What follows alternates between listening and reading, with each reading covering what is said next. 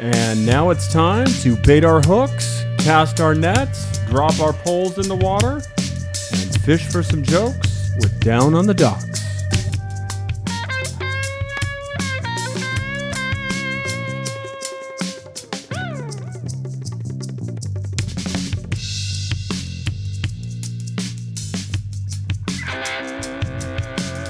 Well.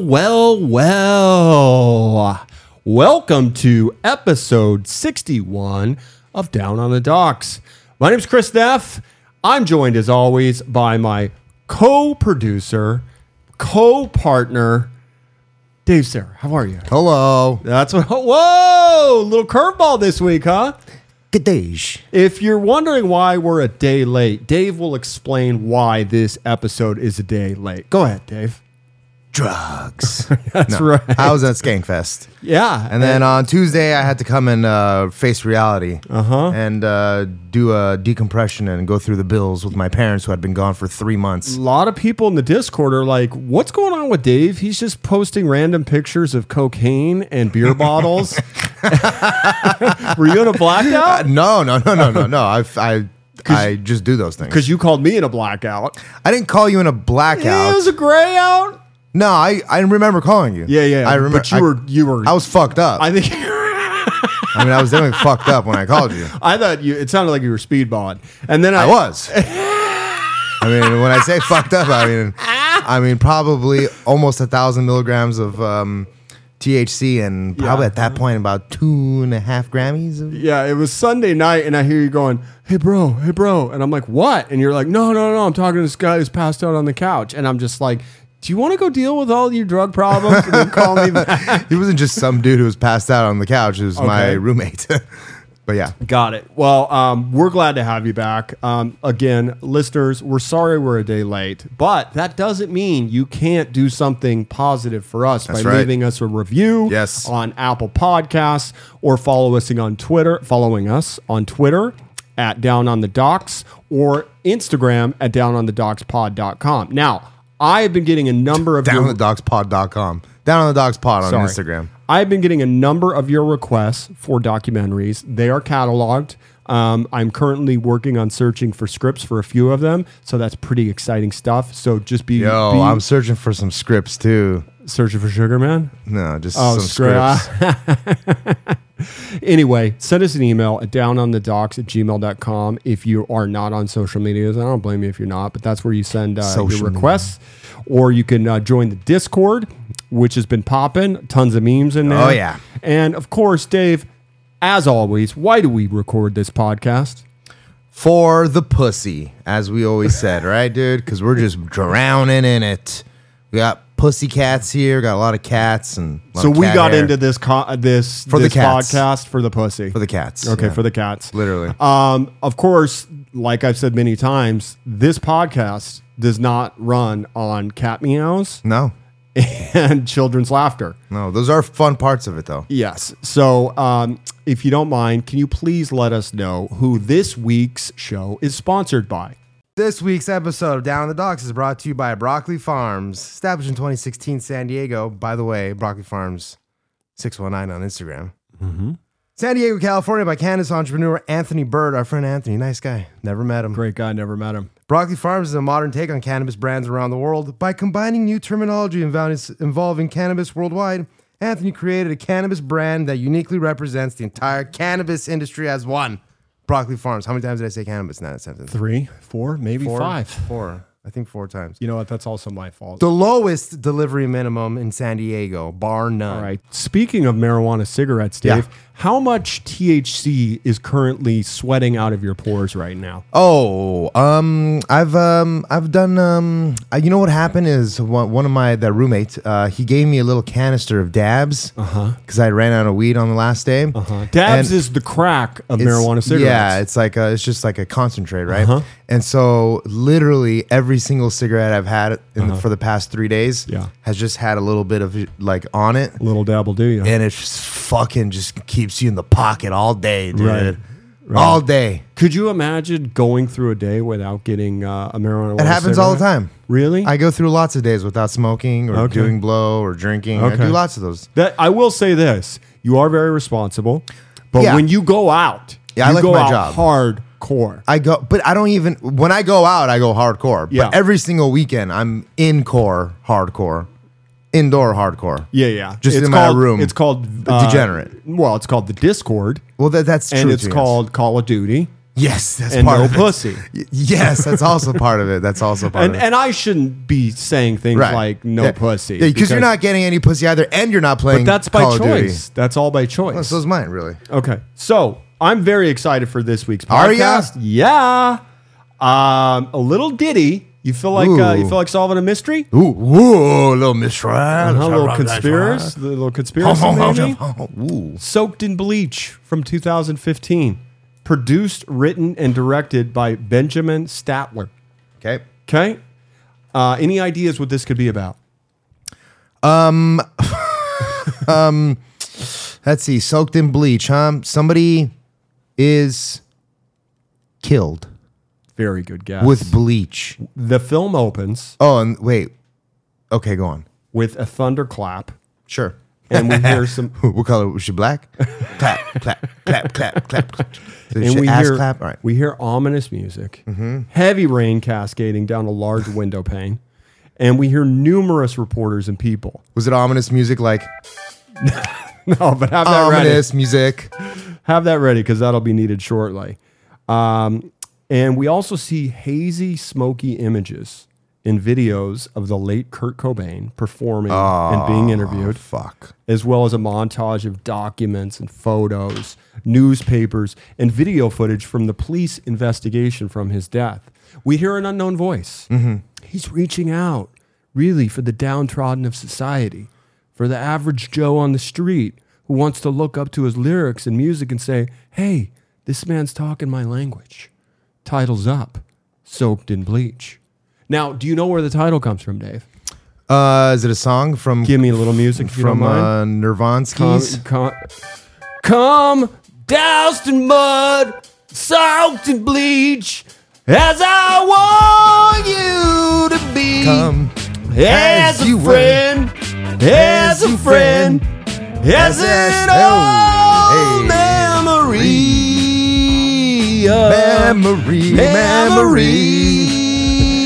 Oh, that's how you're doing it? Memory. Memory.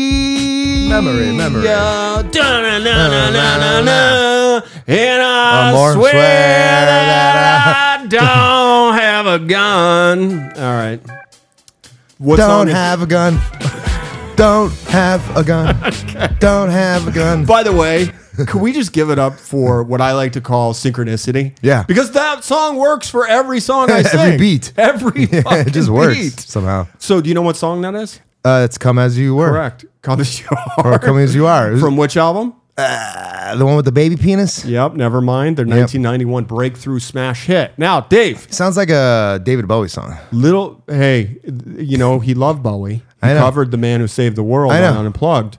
Now, I realized all my favorite Nirvana songs are really just David Bowie songs. And then all my favorite David Bowie songs are just Bob Dylan songs. I'm just impressed you knew who David Bowie was. Okay. I thought you were going to compare him to, wake up! Do a little makeup!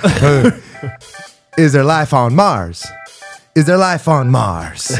Is there life on Mars? All right. I got to tell you about my history about Nirvana. Okay. When I was in 10th grade. In the 40s. Wow, we're going back. This story's going all the way back to before Cobain was even alive. Huh? All right, go on. When I was in 10th grade, which would have been around 1990, I and my best friend, we did a lot of drugs and alcohol. Although I was kind of the pussy of the group, so like I didn't smoke pot in high school, maybe like once or twice, but I did a lot of drinking, did some acid, didn't touch cocaine until I was in college, and then it was over. Right. But we would College was over. We would play on this intramural soccer team. Oh boy. In high school. Yeah. And one day he said, you got to listen to this. Okay. And I said, well, what is it? And he handed me a tape cassette that somebody had recorded, because back then, when we grew up, we would record songs off the radio if we had to have it. I did that too. Well, he gave me a tape that had the word Bleach on it. I was sick. And I was like, what is it? And he was like, it's Nirvana, Bleach. and you got to hear this. Now, this is before Nevermind. And I remember hearing about a girl. I remember hearing Love Buzz, and I was just like, who the fuck are these guys? These are amazing. So that was my first taste of Nirvana. And, of course, I became a huge fan. And, you know, they're always in my rotation, but there was a good 10-year period where I could not listen to the music. Right. Because I just... Cringy. No, it was like, it was like, it's too sad and depressing knowing it's gone. Right, that too. But that's the cringy part of it. So that's my personal connection with Nirvana. Do you have a connection with Nirvana? Oh, yeah. My brother was a huge Guns N' Roses fan. And he was at the concert that Kurt Cobain climbed the backdrop of, it was like an MTV Music Awards thing. Yeah, VH1, just yelling, I think. Axel! Yeah. And then the dude threw the bass in the air and hit his head. Chris Novoselic, the bassist. Yeah. And my brother came back a equally as big Nirvana fan from that point After on. that. And then when he started going through his weird schizophrenic beginnings. This is Kurt or your brother? My brother. Okay. He scarily got very deep into Kurt Cobain, and you could imagine, thoughts of probably suicide were entering his brain, things like that. So, and then some odd notebooks with lots of writing in it also showed up too. So, look creepy. But I was always kind of a Guns N' Roses guy because of that first. I still love Guns N' Roses. And I like Guns, and I like Nirvana. They just don't do for me. Yeah. All that much. I mean, one of my favorite songs though is that live. Where'd you sleep last night? Yeah, that's a Lead Belly song. I know that. Right? Yeah, just in case. I like the Nirvana version better. When that Unplugged album came out, I ran to HMV on 72nd and Broadway. I had to have that CD because I'd been waiting, and back then, of course, we would watch it on MTV just over and over and over again, Unplugged. And when it came out, I ran out. Yeah. I bought the CD. I put it in my locker in the Fordham University Theater scene shop and went home or to my dorm room after to go listen to it, and it was missing. And another conspiracy. It was gone for a week and a half. And I lost my fucking mind. And I didn't have enough money to go out and buy a new one. And what happened? Well, you found out it was like my in the friends, back? Kathleen Powers and Noreen Heslin, sluts. Dirty Horse, they'd stolen it from me just because they knew how much I loved it. They gave it back, but to this day, I still give them shit. Anyway, this doc is going to tackle the conventional wisdom that Kurt Cobain committed suicide. So that's our overview just before we get into it. Wow, it doesn't go into any of the bullshit, huh? Pretty much tells the story pretty linearly of a open and shut case, Johnson. Well, let me ask you this before we get in. Yeah. What do you think the likelihood is that Kurt Cobain killed himself? I think, I mean, just to give it some... Give me a number. 10%. Okay. So you already have some feelings on this. Oh, yeah. And see, here's the thing. I just don't know if it was the slut, the Courtney Hole, or if it was, or the other guy, Grohl. You think Grohl could be on it? I mean, Grohl could be in on it. Okay, so here's the thing. I had always assumed it was a slam dunk suicide. Courtney because I know I call her Courtney Hole because junkies have a tendency to, especially smack junkies, they have a tendency to kill themselves. Sure. So I'd always followed the narrative. Now I want you to go into it with as an open mind as possible, a non-conspiratorial mind. I'm just going to lay out the facts, and we're going to discuss them. Yeah. So the film opens, and a reporter's talking to Kurt, and he says, you guys don't like explaining anything to do with your music, and Kurt says, there's nothing to be said. It's all in the music. We hear another unknown person basically describing Kurt as a John Lennon type figure to Generation X. And then, of course, we learned from a reporter that Kurt was found at his house in Seattle on a Friday morning. With his head missing. We're going to get to that. Apparently, because you know what? What? his head was there. A lot of people think that his head was gone. Okay. Apparently from Thank God for that. Self-inflicted shotgun to the head. Now, we know the narrative, and they kind of lay this out as well. Do you remember who found him? No. It was an electrician. Oh. So he was found. Well, now I think the electrician did it. He was found not in his house, but in across from the house. There was a garage. That's what they called a greenhouse, and he was in the top of that. Okay. There was also a note found, and we hear another person say, it first got reported that Kurt was missing, and Courtney Love hired a private investigator named Tom Grant. So Tom is the focus of this film. So Tom, he's a former LA County Sheriff's detective, worked in West Hollywood precinct, and he said, I've been involved in missing person cases before, and red flags started popping up immediately. So I began recording every conversation I had with Courtney during the entire period that I worked for her. And then we hear another unknown voice, and it said it could have been made to look like a suicide. Well, Courtney Love, and this is from an actual audio recording, says, people that I had do this, I paid. And then we hear another unknown voice say, I walked into cases that looked like they were suicides that turned out to be homicides. Well, we hear a reporter announcing that Cobain's wife, singer Courtney Love, was in England on tour with her band Hole. Do you remember they were in a band? Yes, I do. I even know a person that was in the band Hole in this revival. Eric? Her name was Divine. Okay. Was she a bass player? Well, she must have replaced Kristen Pfaff then. I think she did. Okay. She was we're going to get into Kristen in part 2 of this episode. Great. So be forewarned. Anyway, she was, she's in England on tour. Now, we hear another unknown saying, as it is, she has inherited an estate worth tens of millions of dollars. That's motive. Well, did Courtney Love kill Kurt Cobain? Did she have a hand in any kind of conspiracy? There are favorite topics. These are favorite topics of fanatics. Well, Tom, he says there's nothing in the ME's report or coroner's report that could not have easily been duplicated by a murderer. It's entirely possible that a police officer, no matter how well trained, may not see or notice a particular item of evidence. Kurt Cobain, he wasn't barricaded in the room. These are Tom's words. He did not leave his driver's license out. No one would believe that was a suicide note. Kurt Cobain was injected with 3 times the lethal dose of heroin. The media, he says, was injected. Ooh. Yeah. The media was getting this wrong. Now, we see some titles come up, and the film is very objective in this sense. It says, this film examines the death of Kurt Cobain. It presents conclusions and personal opinions based on the case files and audio recordings from private investigator Tom Grant, as well as other professionals who confirm his findings. It is unlikely that Courtney Love will agree with the contents of this film.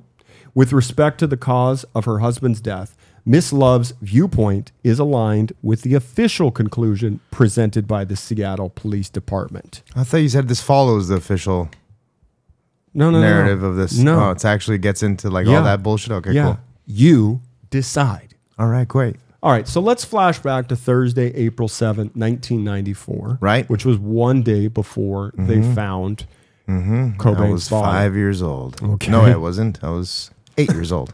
Well, at this point of the film, we begin to see reenactments cast with actors that outline the preceding and following days before Kurt and after Kurt died. Right.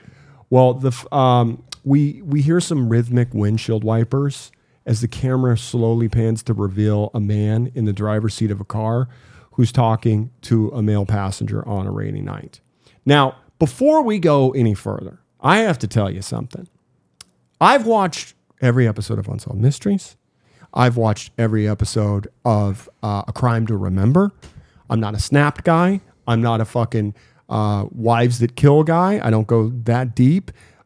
But these... You're like have a glass of wine with the girls and talk about some true crime. These reenactions are so well done. Oh, okay. It's literally beautiful filmmaking. It's cast to perfection. Okay. So they have like reenactments of, they have like a Kurt Cobain. There's a Kurt in there. Yeah. So oh God, that's hilarious. This scene we see right now is an actor portraying Tom Grant, who's the PI, and an actor portraying Dylan Carlson, who was Kurt's best friend.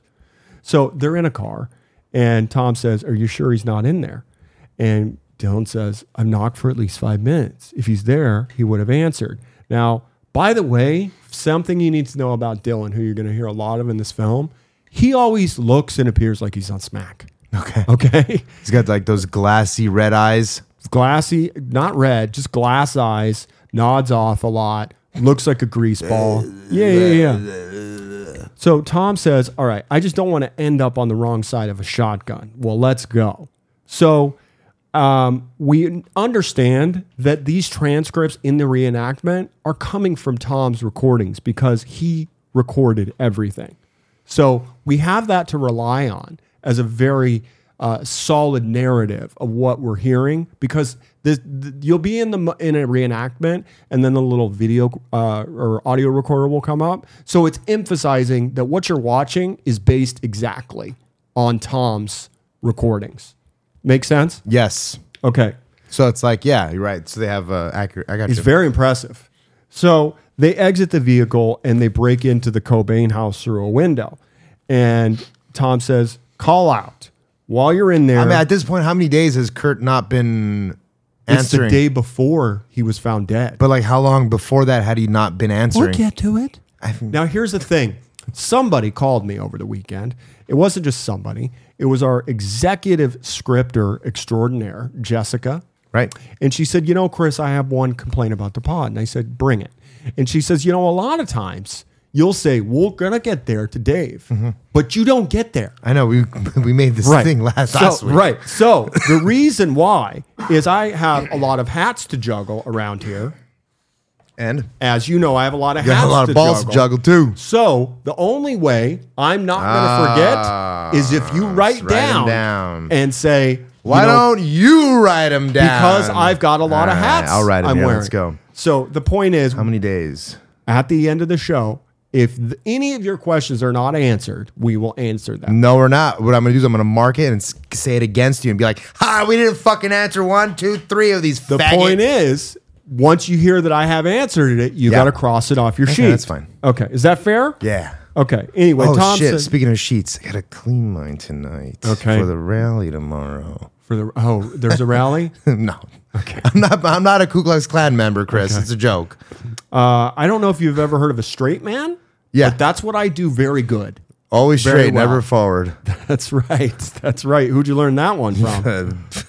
He who shall not be named. Yes. Another partner. Okay. Anyway, Tom says, call out. While you're in there, call out, hey, Kurt. Hello, Kurt. Make a lot of noise. And we hear Dylan. He's like, Kurt. Oh, God. And then Tom's like, Kurt, because he's like doing his job. Well, we see them go in through Cobain's house, and Tom's like, we got a statue here. Well, do you remember the cover from In Utero? No.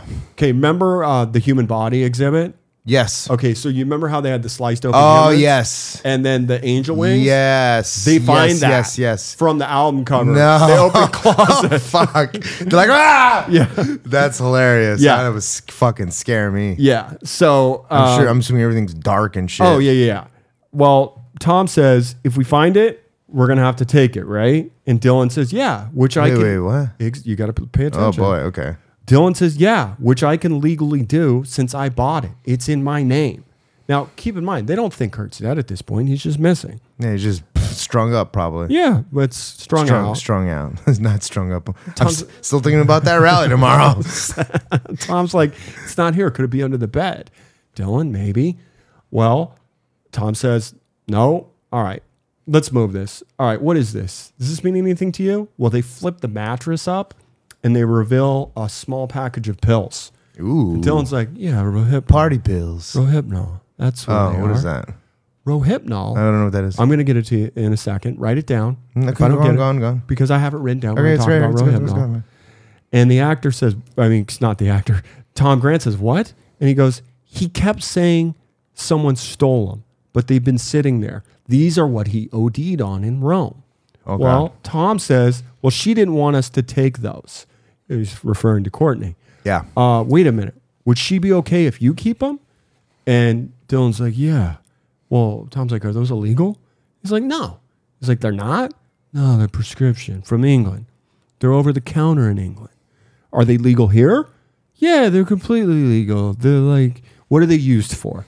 They're sold as coming down after a bender. A sedative for sleeping ailments, and sometimes they're given to people. And if I get pulled over, I'm not going to get arrested for having these? No, man, they're fine. Wow. Well, Rohypnol is highly illegal. I'm just joking. It's flunitrazepam. Flunitrazepam. Well, it has a Pam in it, so we know buddy, if you got a Pam, you know you're going down. That's all you need to know. Flunitrazepam. Sick. It's a Schedule 4 narcotic. Oh, shit. Yeah, it's serious shit. I mean, Schedule 4 is not good. Possession of this drug is a 3rd-degree misdemeanor, and selling it is a 4th-degree felony. It's nothing. But Rohypnol is the date rape drug. Oh, the new one. The newer one. Well, wasn't the old one Rufalin? Well, I don't fucking know. They're all date rape drugs. Right. Whatever Cosby used. Yes. Well, he called it Spanish fly. Yeah. Well, this drug has been banned in the U.S. since October 13th, 1996. Well, Tom says... Oh, shit. Okay. It's like 2 years later. It was banned. Yeah. Well, obviously the shotgun's not here. And Dylan's like, I don't know where it would be. And he's like, anything else? And Dylan's like, no.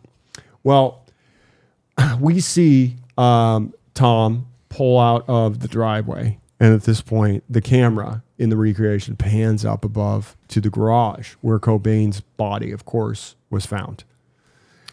And now above the garage, like in the room above the garage. Is that where all the fucking wood paneling bullshit is? Yeah. Fucking so gross, dude. Why? Wood paneling gives you the creeps? It kind of has always, it's always just been super tacky it's and just 70s. Like red, green, or brown carpet with we had that in my living room forever. Yeah. We just got rid of it. I remember I went to a doctor when I first got to LA and he had that brown fucking shit. And when I went in, I felt like he was being a little touchy with me. Ooh. And I remember running out of that place. Hell yeah. And, he was like, wait a minute. I haven't given you the full exam. And I'm like, dude, I'm out, bro. Yeah. And I was like, dude, the fucking wood paneling was a dead giveaway. I should have seen it coming. Yeah. And it's stained because people will put up like their diplomas and shit. Yeah. And then they move them. Yeah. And you still see the same. The mark. Yeah. Yeah, it's creepy. Okay, time to hear another audio recording of Tom Grant talking with Courtney Love. And Tom says, you mentioned in Rolling Stone about another note that he wrote you. And she says, well, it's like a letter. And it's not really like a suicide note. It's like, it was in a sealed envelope. And it was just like to me. And it seemed like he wrote it in rehab. Where'd you find it? It was in my bedroom, under my pillows. Under your pillows? Yeah, I didn't tell anybody about it. But Rosemary and I told Sergeant Cameron about it. Tom says, yeah. And she says, I let him see it. Well, Tom says, there's only one problem with that, Courtney. What? Well, I looked under your pillows, just like we looked under your mattresses. That's how I found the Rohypnol, between your mattresses. That note wasn't under your pillows or the bed. Now, he's very accusatory against Courtney. Yeah. Keep in mind, she hired him. Yeah. So we don't know exactly when this conversation took place. And she says, Tom, I showed it to Sergeant Cameron, and he can tell you, he can prove it. I'll show it to you if you want to see it. And he's like, yeah, I want to see it. So she just hired him for the ruse. All right, go on. Well, there could be something to that. Sure. And Tom says, but what I'm telling you is it was not there the night before the body was found or the night before that, because, you can ask Dylan about this. We put the pillows up. We were looking for the drugs. We looked under the mattresses. That's where the Rohypnol was, and there was no note. And she says it was like a long envelope, a white envelope. It was sealed. It had my name on it. It was definitely Kurt's writing, and it was right under my pillows. And Tom's like, yeah, okay. And Courtney again says, I have a bunch of pillows on that bed. It was right there. And Tom says, all I can say to Courtney is, if you say so, but I looked. Mm-hmm. Well, time to learn a little bit about Tom. He was hired by Courtney to find Kurt in April of 1994. Now, remember, Kurt died on April 8th. Yeah. So when he says April, it must have been the beginning of April. Well, he comes from a background. His father was a school teacher. And according to him, this is a man I never caught one time in my entire life telling a lie. I had the best role model. So he becomes a police officer, graduates from the LA Sheriff Department. And his first assignment, as I mentioned before, was with West Hollywood Sheriff Station. He was a patrol officer. And he says, when I quit the department, I quit in very high standing. And from there on, I took the test and obtained my own PI license. So then we see some grainy film footage. And these are from April 4th, 8:58 p.m., April 6th, 1994, 10:23 p.m., more from the next day, 1:06, more from the following day, the 6th, and more from the day previously at 10:33. Now, these appear to be surveillance-type videos of dark streets and the exteriors of apartment buildings and motels. So it's kind of tough to see what we're looking at. Well, Tom says, what I believe makes a good PI is that I apply logic and common sense to everything I do. I've seen a lot of suicides, a lot of murders, and I don't try to predetermine anything. And if I feel that my client that's coming to me for help is in the wrong based on what they're telling me, I will let them know this could be a dangerous trip for you. Well, time to meet author and investigative journalist Max Wallace, who wrote a book called Love and Death. And he says, is that about Cobain? Yeah. Okay. He says, scratch the surface of most PIs and you don't find a clean record. You find it's true. They're usually dirty cops that lose the badge and the gun. Yeah. By the way, my favorite scene in every cop movie, the badge and the gun. Hand over the badge and the gun. And he says, but Tom Grant's not like that. He has an exemplary record. He was extremely well respected, and there was a consensus that went a long way to convincing us of his credibility. Well, Tom says, this is interesting because I never thought about this. Do you know where the word conspiracy, the word comes from? Yes. It comes from the FBI or the CIA. They created it to call what a conspiracy. I don't remember exactly. It is a legal term. Yeah. And it simply means two or more people. I meant the word conspiracy theory. Oh, yeah. Okay, no, the word conspiracy means two or more people conspiring. Plotting, whatever. A crime. Right, yeah. Okay. Yeah, okay. Now, I thought you meant, yeah. He says even shoplifting with another person could be charged with conspiracy. Right. But conspiracies don't exist. Correct. When somebody refers to me as a conspiracy theorist, I take it as an insult, because I know what they mean by it. Hiring me is not like hiring an attorney. It's not to protect you. It's not to keep you out of jail. My job as a PI is to find the truth. It's simply to find the truth in the matter that you're hiring me for. Now, we're going to go to Sunday, April 3rd, 1994, 5 days before Cobain was found in Los Angeles, California. And we see another amazing reenactment of a gritty office setting, and then juxtaposed with a hotel room, as Tom tells us how Courtney originally contacted him. Mm-hmm. Well, Tom is in his office on an Easter Sunday with another private dick named Ben Klugman, and they were dealing with a client. The phone rings, and he says, "Who calls on Easter?" And I can answer this, by the way. Family members. No, people that close deals. Okay. If you want, no, I'm serious. Because here's the thing. You know me. I've worked in weird industries throughout my life, but what I've noticed more than anything is people call you at the weirdest times. Yeah. Especially celebrities, high net worth individuals, and it doesn't matter. That's why you always answer your phone if you want to close a deal. Well, Tom answers. He's like, "Yep, Grant Company. How can I help you?" And he describes Courtney as a woman with a very raspy, low voice, and we're going to jump right into the scene. He says, now, if someone is unlawfully using your credit cards, maybe the police are the better people to call. So Courtney's calling saying somebody stole my credit cards or my husband's credit cards. And then she says, now here's the thing. My husband and I are kind of famous and we need to get this solved right away. Ooh. And Tom's like, in your husband's name? And there's a younger guy behind him and he literally writes, Kurt Cobain. Wow. And Tom's like, I don't know who this guy is. Fucking So, and the young kid's like, are you kidding me? And he pulls out like a People magazine. And he's like, hey, look, it's Kurt. It's this guy. Yeah. Well, Tom was 47 at the time. Hey, sound familiar? It certainly does. And his investigator, there's still time for you, bud. Let's just drop this and just become private. I've been thinking about it. No, you haven't. I swear to God. You're like, Dave does know technology stuff pretty well. So now that I can actually work the gadgets, it might actually be fun. When I saw these reenactments, dress up as my wife. When I saw these reenactments, I saw myself as Tom Grant, and I saw you as Ben Klugman, the 29-year-old guy. The fucking okay. You know, I thought they were gonna say I was the junkie on the no, on the you're band. not. No, you're not Dylan Carlson. Okay, great. But I've always wanted to be a PI, amongst other things. Well, you're definitely a PIG.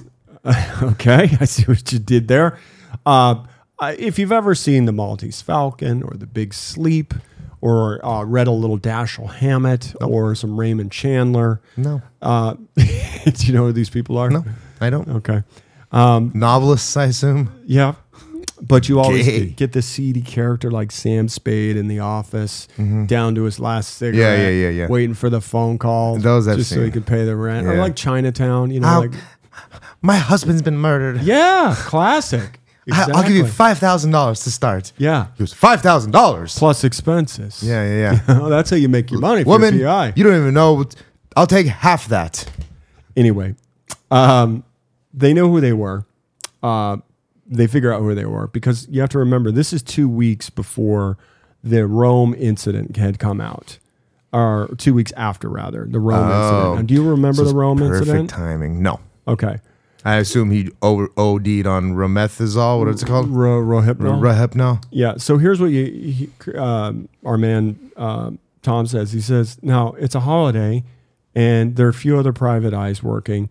And he says, I'm pretty sure she just went through the phone book and called multiple PIs. And I was the only one that answered. Wow. But we see his Yellow Pages ad. Yeah. You got to remember, 94, you're a private dick. Yeah. You're probably in the Yellow Pages. Yeah. So anyway, Courtney summons him over. And he heads over to the Peninsula Hotel. And he says it's not very often that a PI goes against his client. So I'm sure Courtney regrets hiring me. But when we were able to meet Courtney at the Peninsula, the first thing she said when she opened the door was, if you leak this to the press, I'll sue the fuck out of you. And he's like, okay, well, how the hell are you doing too? Yeah. Nice to meet you. Well, we see this room in the Peninsula. And Courtney's dressed like a huh. Yeah. She's got fucking tight black fishnet. No, she's wearing a negligee. Oh, that's cool. practically see-through. Sick. You got a junkie over on the couch. You can see her décolletage. Yeah. You see there's a junkie over on the couch, Sick. passed out. Hell yeah. And, she says, Curtis, this is weird. She referred to him as Curtis, which I'd never heard. Yeah, she's trying to make it more proper. Probably. He came back from rehab a couple days ago, and he bought a ticket back to Seattle, but no one's seen him since he got back. And Tom describes her outfit as she might as well have been not wearing nothing because I can see through everything. Well, Courtney says she called the credit card companies. I said the card was stolen, but they can't do anything about it. That's all they can do. And we learned through Tom that Courtney eventually told that the card was stolen. But now we know that nobody can else use the card. That's as far as we've gotten in the case. So she's essentially cut him off from being able to spend money. Got it. And Tom's like, I'm sure he's got other ways to figure out how to get money. And Courtney's like, go to the bank. Courtney's like, no, I don't think you get this. Kurt's helpless. Oh. And he doesn't have any friends. Okay? And she's like, you don't understand. This guy can't even, catch a fucking cab. So. I don't know. Yeah. Sounds like bullshit to me. Well, I mean, whatever.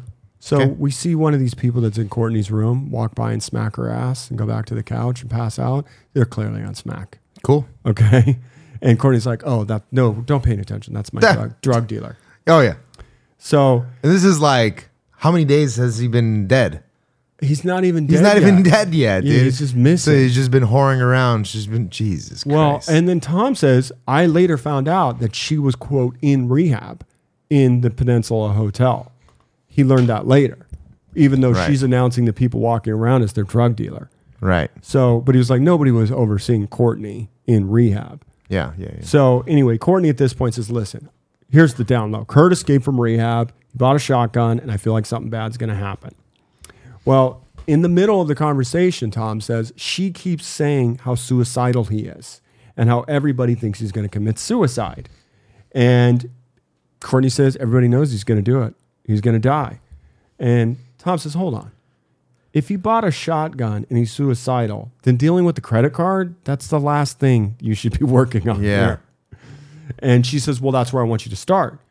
So Tom says she started off with a lie when we first talked to her on the phone, saying why she wanted to hire us, which wasn't true. And then she starts telling us these other things that just don't add up. They weren't logical. They didn't make sense. And all these red flags kept popping up. And back to the reenactment, he says, I don't know what's going to happen with this case, but we're going to document everything. Now, Tom says, looking back on that day, it turned out to be a real game changer in my life. The name Kurt Cobain goes through my head probably 400 times a day. And for the last 20 years, by necessity, because of all the emails I get, the letters I get, and all that stuff, because he was so famous. It gets old after a while just thinking Kurt Cobain, Kurt Cobain, Kurt Cobain. So we're going to go to multiple little transition. It's quite done well by multiple reporters. They're just talking about Cobain, and we see montages of, Kurt saying there have always been good, passionate bands in rock and roll throughout history. It's just up to fans and the people involved in the music industry to make sure that it doesn't ever get stale. Well, we're going to go to Aberdeen, Washington. You ever been there, Dave? Nope. Depressing. Never been to Washington, one of the only states in this great union I've never been to. Very depressing town. It is. I imagine. I imagine it's like cloudy all the time. It is. You know that there's a correlation between cloudy cities and heroin use, and then you don't say. And then light and sunny cities and crack use. Really? I mean, stimulant use. Yep. Yeah. I mean, I guess that makes sense. And right? that literally switching the people, like putting a guy that's a heroin addict in a cloudy city, bringing him to a sunny city, and vice versa. You'll turn him into a crackhead? Essentially, a lot of the times, literally rids them of their drug use. So they were just in the wrong place. Just merely putting them somewhere else. Yeah. It's crazy research. Interesting.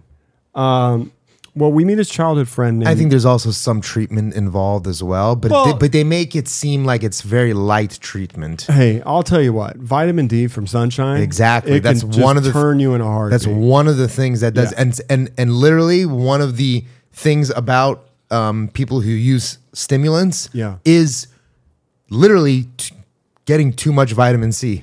Really? Yes. Vitamin C? Or vitamin D from the sun. D. Yeah, vitamin D from the sun. Sorry, not vitamin C. Well, I'm a rain lover. Yeah. And I live in the wrong place. Yeah. And I've always said that that's probably part of my depression. Maybe. Because I'm getting too much sun. Maybe. Interesting. That's very interesting. We could do a little test on that. Yeah. You just move me to a fucking cloudy city. Move you to a cloudy city and see if you switch from coke to dope. To heroin? No. To heroin. No, not really a big opiate guy.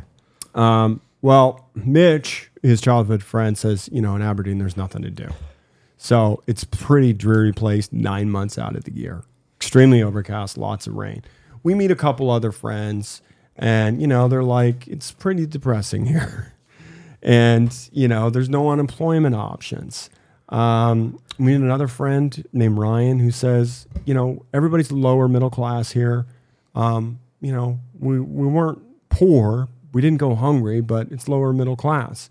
And Mitch has something very interesting to say. He says for the first 2 weeks of the month, everybody gets their welfare check, right? That's a crazy going on. But the first 2 weeks of the month, the bars are booming. Yeah. But then everybody blows it. In the last 2 weeks, everybody's, they've kind of changed that now these days. They kind of do it on the day that you apply for it now. Oh. So if you apply for it on the 24th, you get it on the 24th. It's interesting. It's almost like splitting up your mortgage payment into 2 payments during a month, which cuts off like 5% of your total mortgage, even though you're paying the same amount.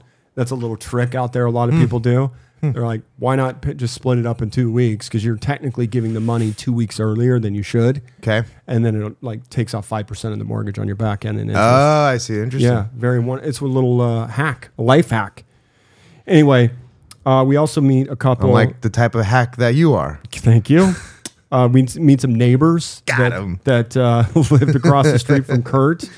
And we also meet a school principal who talks about how he used to put Cobain up on his couch. And he's like, actually, this couch I'm sitting in, Kurt used to sleep on this couch. And Mitch is like, yeah. And you see this toilet? He took a shit on this toilet. I still haven't flushed it.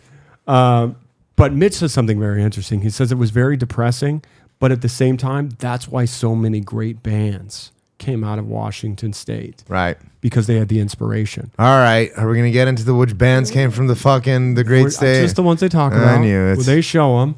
Mother Love Bone. Cool. Love Mother Love Bone. Sure. One of those bands I didn't get into later in life. I mean, I'd heard about them. I obviously knew the story of Andrew Wood dying and then Temple of the Dog coming together and making the tribute album. But you need to listen to Mother Love Bone's first album. Soundgarden, of course. Cool. My brother's attorney's name is Chris Cornell. It's pretty funny. Is he really? Yeah. Dude, I wouldn't be able to keep a straight face. I couldn't, dude. And he kind of came to court a little disheveled and like a little wrinkled. Yeah. But young dude. Mudhoney. Do you know who Mudhoney Nah. is? Okay. Bikini Kill. Second greatest band of all time. Okay. Alice in Chains, not Bikini Kill. Alice in Chains. Yeah, for sure. And that's another one of my favorites. And of course, the Melvins. The Melvins, dude. Yep. They give a lot of Murphs, a lot of wedgies. Melvin. Well, Mitch continues and said, there's nothing to do here. So it rained constantly. So you had to improvise. And people tended to just pick up instruments. And that's what affected our whole region and where this whole, music came from. And, Lamont, the principal, he's like, the Melvins grew up on this block. Metal Church was over here. So these people had examples that had made it. I have seen the Melvins.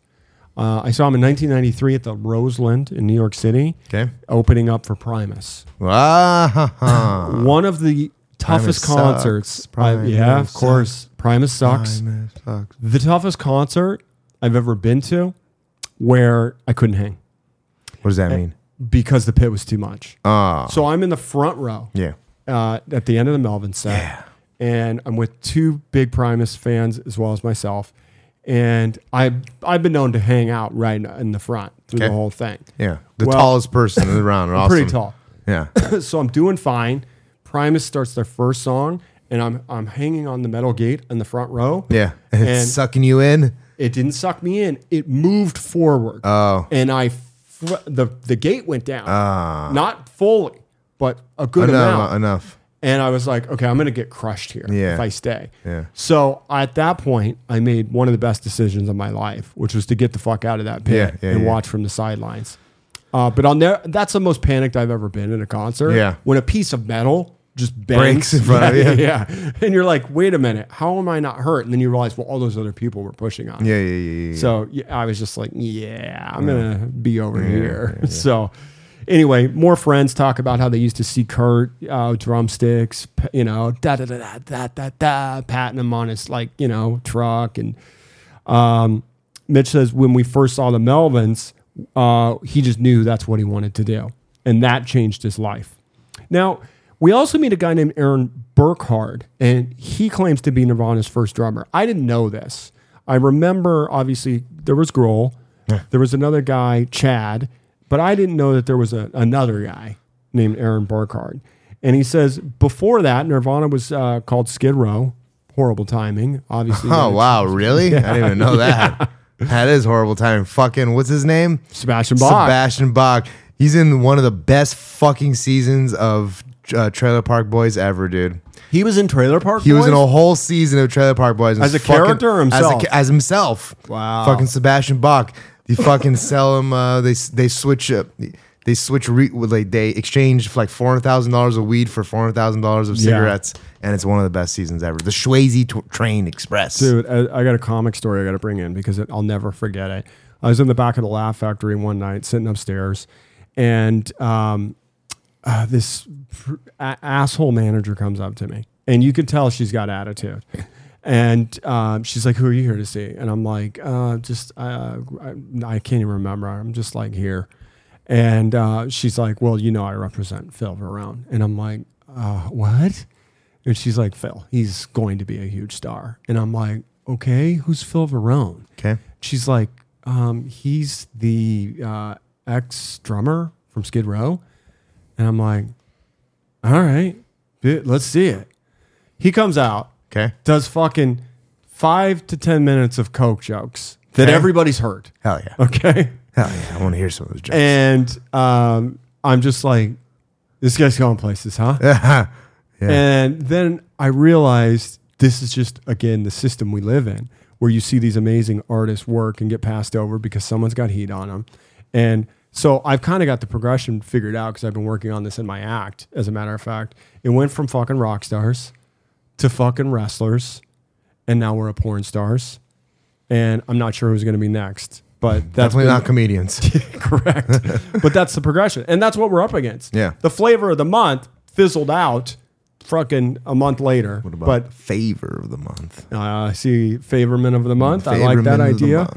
So anyway, shout out them. They go from Skid Row. And then the next day he says Kurt showed up and he had an easel and he was painting this picture. And I looked at it and I go, "What the hell is that?"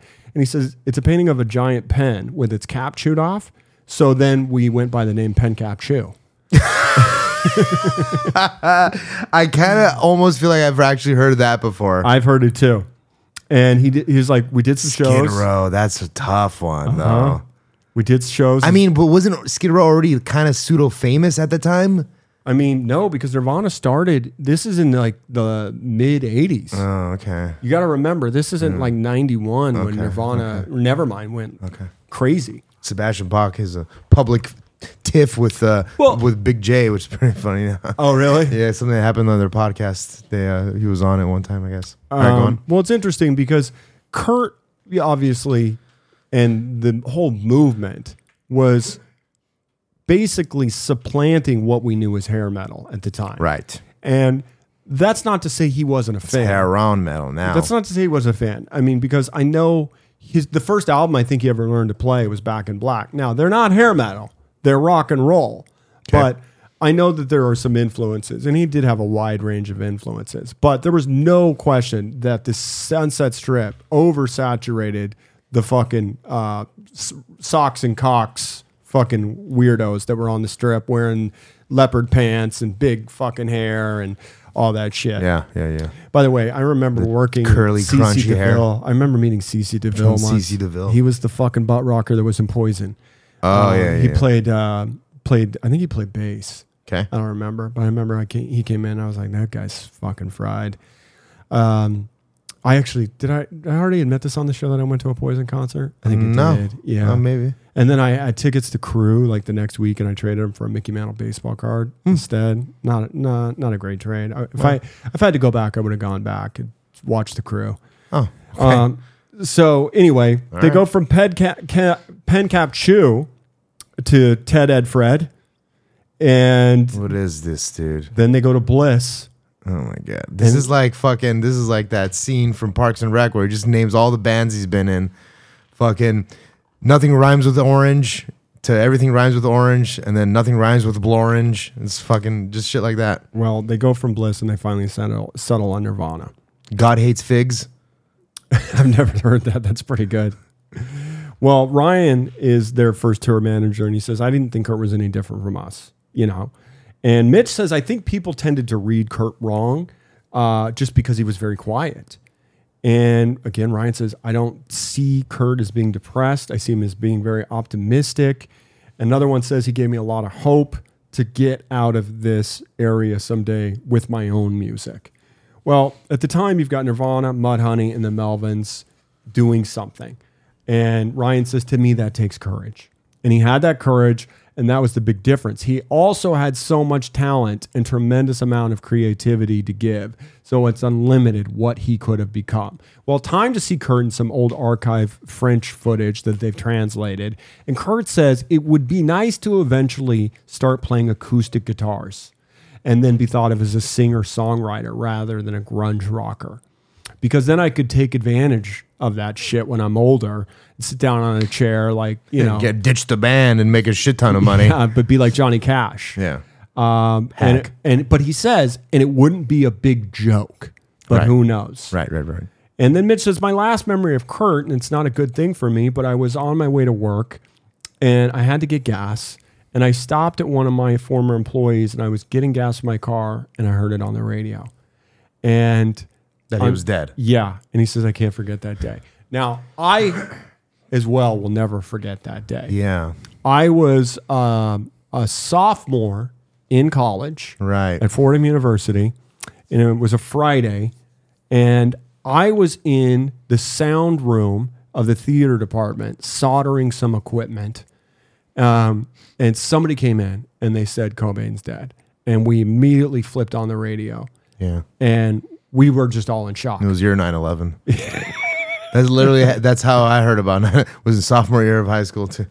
Like, where were you when Cobain died? I mean, again, I was 8 years old, and so I don't think it really. I was probably fucking, watching Ninja Turtles or some shit, so it didn't really register all that much with me. I vaguely knew the name and the person who, like that for me, that didn't really develop, and like I didn't really learn about it until like much later. Really? I mean, I was 94 you said? 94, yeah. So you were 9. I was 8 years old, Yeah, 9. Whatever, 8 years old. Let's keep the story consistent. You were 9. Okay. So anyway, we're going to go back to the hotel room with Tom, Grant, and Courtney. Yeah. And Courtney says, look, I called the credit card companies, and I know he bought 2 tickets on United Airlines. And Tom's like, where to? And they're like, they won't tell me. Why is it 2? I know he's cheating on me. Well, she says, all they told me how much was what he paid for him. But maybe he's going to go hang out with Michael again. Well, of course, Tom Grant says, Michael who? And Courtney's like, Stipe, lead singer of REM. So I'd kind of forgotten that he and Stipe had been kind of collaborating at the time. And she was like, anyway, I figure he flies over there, gets his guitar from Seattle, and then he's going to go down to Atlanta, but he had 2 tickets. But did he buy one for someone else? Oh, I think Kurt wants a divorce. And Tom's like, why would you say that? And she's like, well, he left me a note in Rome and said he's leaving me. Now, the Rome incident happened 2 weeks before. Right. So Tom says the subject of divorce came up every time we talked after that. Whenever Courtney referred to divorce, she would always say something like, if me and Kurt got into a divorce and it came to a custody battle, I'd win in a second. He wouldn't even put up a fight. Well, she also says the only way that a divorce is going to happen is if I bust him for infidelity. And Tom naturally says, well, has he been unfaithful? That's why she wanted the PI. And she says, yes, I think so. Well, Tom says Courtney on several occasions mentioned that she thought Kurt might be having an affair with Kristen Pfaff. Who's that? That was the bass player from Hole. Oh. And Courtney was jealous, and she also thought he might be having an affair with Caitlin. Now, Caitlin was Kurt's drug dealer in Seattle. Okay. And then Tom said she seemed to be very jealous of anybody that got near Kurt and wanted to know every little move that he made. Well, back to Courtney. She says, look, Tom, I planted a story in the news yesterday saying that I'd OD'd and that I was in the hospital, thinking Kurt would get wind of this and be scared and call me. I don't know. I've got this huge record coming out in a week, and I know the value, but I didn't think about it when it first happened. Well, we hear another conversation that's recorded directly from audio, and Courtney says all publicity is good publicity to a certain degree, unless you're Michael Jackson. Right? Well, she also says, what do I tell this guy from the AP? Should I call and confirm it? And so the story goes out and says I was there. And Tom says, I'll tell you what, and this is just my gut instinct. I think you may end up regretting that you did it. Well, she says, if it goes in and the rumor, once you somebody, you know, I can't deny it. And I could deny it all the way to the bank. And actually people will believe me if I deny it and then say he left. And when he left, I got depressed and had to be hospitalized for some sort of nervous breakdown. And then it appeared I attempted suicide. That way there's no drugs involved. And then I get the sympathy. I mean, how's that for a spin? The press always perceives me as just some completely tragic and fucked up anyway. I don't know. I'm having a record coming out, you know? So selfishly, it might help sell records. Mm-hmm. This is all on audio. I know. It's crazy. This is creepy, dude. Yeah. It's like you see how conniving she is. Yeah. Bro, I'll never forget seeing her on that roast. Which roast? The roast of, what's that bimbo's name? Fucking Pamela Anderson. Oh, yeah. The roast of Pamela Anderson. That was one of the first big ones. Yeah. Yeah. She was just a fucked up slut, like fucking junkie slut on that goddamn roast. I hated her. Who was it? Courtney Hull? It was Courtney, yeah, Courtney Love. Yeah, okay. yeah. And she was like on the dais. Yeah. And like just bad. You got to remember, she had a lot of heat on her at that point. She was in that movie, that Milos Forman movie, People versus Larry Flint. Oh, yeah. She was fucking Ed Norton at the time. I'll tell you one thing. I kind of really liked her in Man on the Moon. It's kind of liked her in that movie. I mean, she looked like she put a little weight on. You know, she was a little thick. She never really came off as like a fucked up. I mean, obviously, she was probably, Yeah. That is a fairly well made film. It is. Sad as fuck too. It is sad as fuck. Yeah, especially when Andy's like so dependent that he goes to those fucking creepy doctors with the chicken heads. Yeah, you know, that pretend to pull out the tumors. And shit. Yep. And he sees it. Yeah, that's pretty fucked up. I mean, but I do like how, like the subtle nuances of like they don't really get too much into the family. There's that one scene in the doctor's room, you know, at the hospital, and they're like, he's not even wearing doctor shoes. This is all fake. I'm like, damn, he must have really put one over that they just every single little thing. All right, let's go. Anyway, back to the audio between Tom and Courtney. Tom says, you don't think he would ever find out that you were never in a hospital? And she's like, no one will tell him. I mean, the people that, this is so unethical. The people that I do this, I paid. Well, Max, he's the journalist that wrote Love and Death, says, we were already convinced that Tom was sincere, that he believed what he was saying, and he certainly wasn't lying. He brought us into his office with a safe, opened the safe, and there was this trove of cassette tapes, just hours and hours of tapes. Then he starts playing us the tapes, and the facts were all there. Yeah. Now, we see this mound of tapes. So when Tom says, I record everything, he ain't lying. He's not just talking about phone calls. No. He's walking around with this shit in his, pocket. Fuck yeah, baby. So we're going to listen to another recording, and Courtney Love says, with Kurt, it's like, well, fuck you. I don't want to be in Nirvana. You know, if Kurt wants to turn his nose up against $9.5 million at Lollapalooza when we could have fucking played Lollapalooza and got a cut. No, she's obviously referring to Hole. Fucking hoe, dude. And Tom says she just came across as very controlling and very, very angry. Courtney. And then I was able to talk to him and go, Kurt, I love you and I'm going to support whatever you do. If you don't want to do Lollapalooza, that's fine. I could have done Lollapalooza this year and I was offered it first, but I gave that up so that Kurt could go out and make like $9-10 million. And now he's fucking it all up. Well, Grant says something was going on that was out of the ordinary. And there was more to this than what I was being told. Well, Courtney says, I called Seattle police and I filed a missing persons report. And Tom says, did they ask when you were coming back?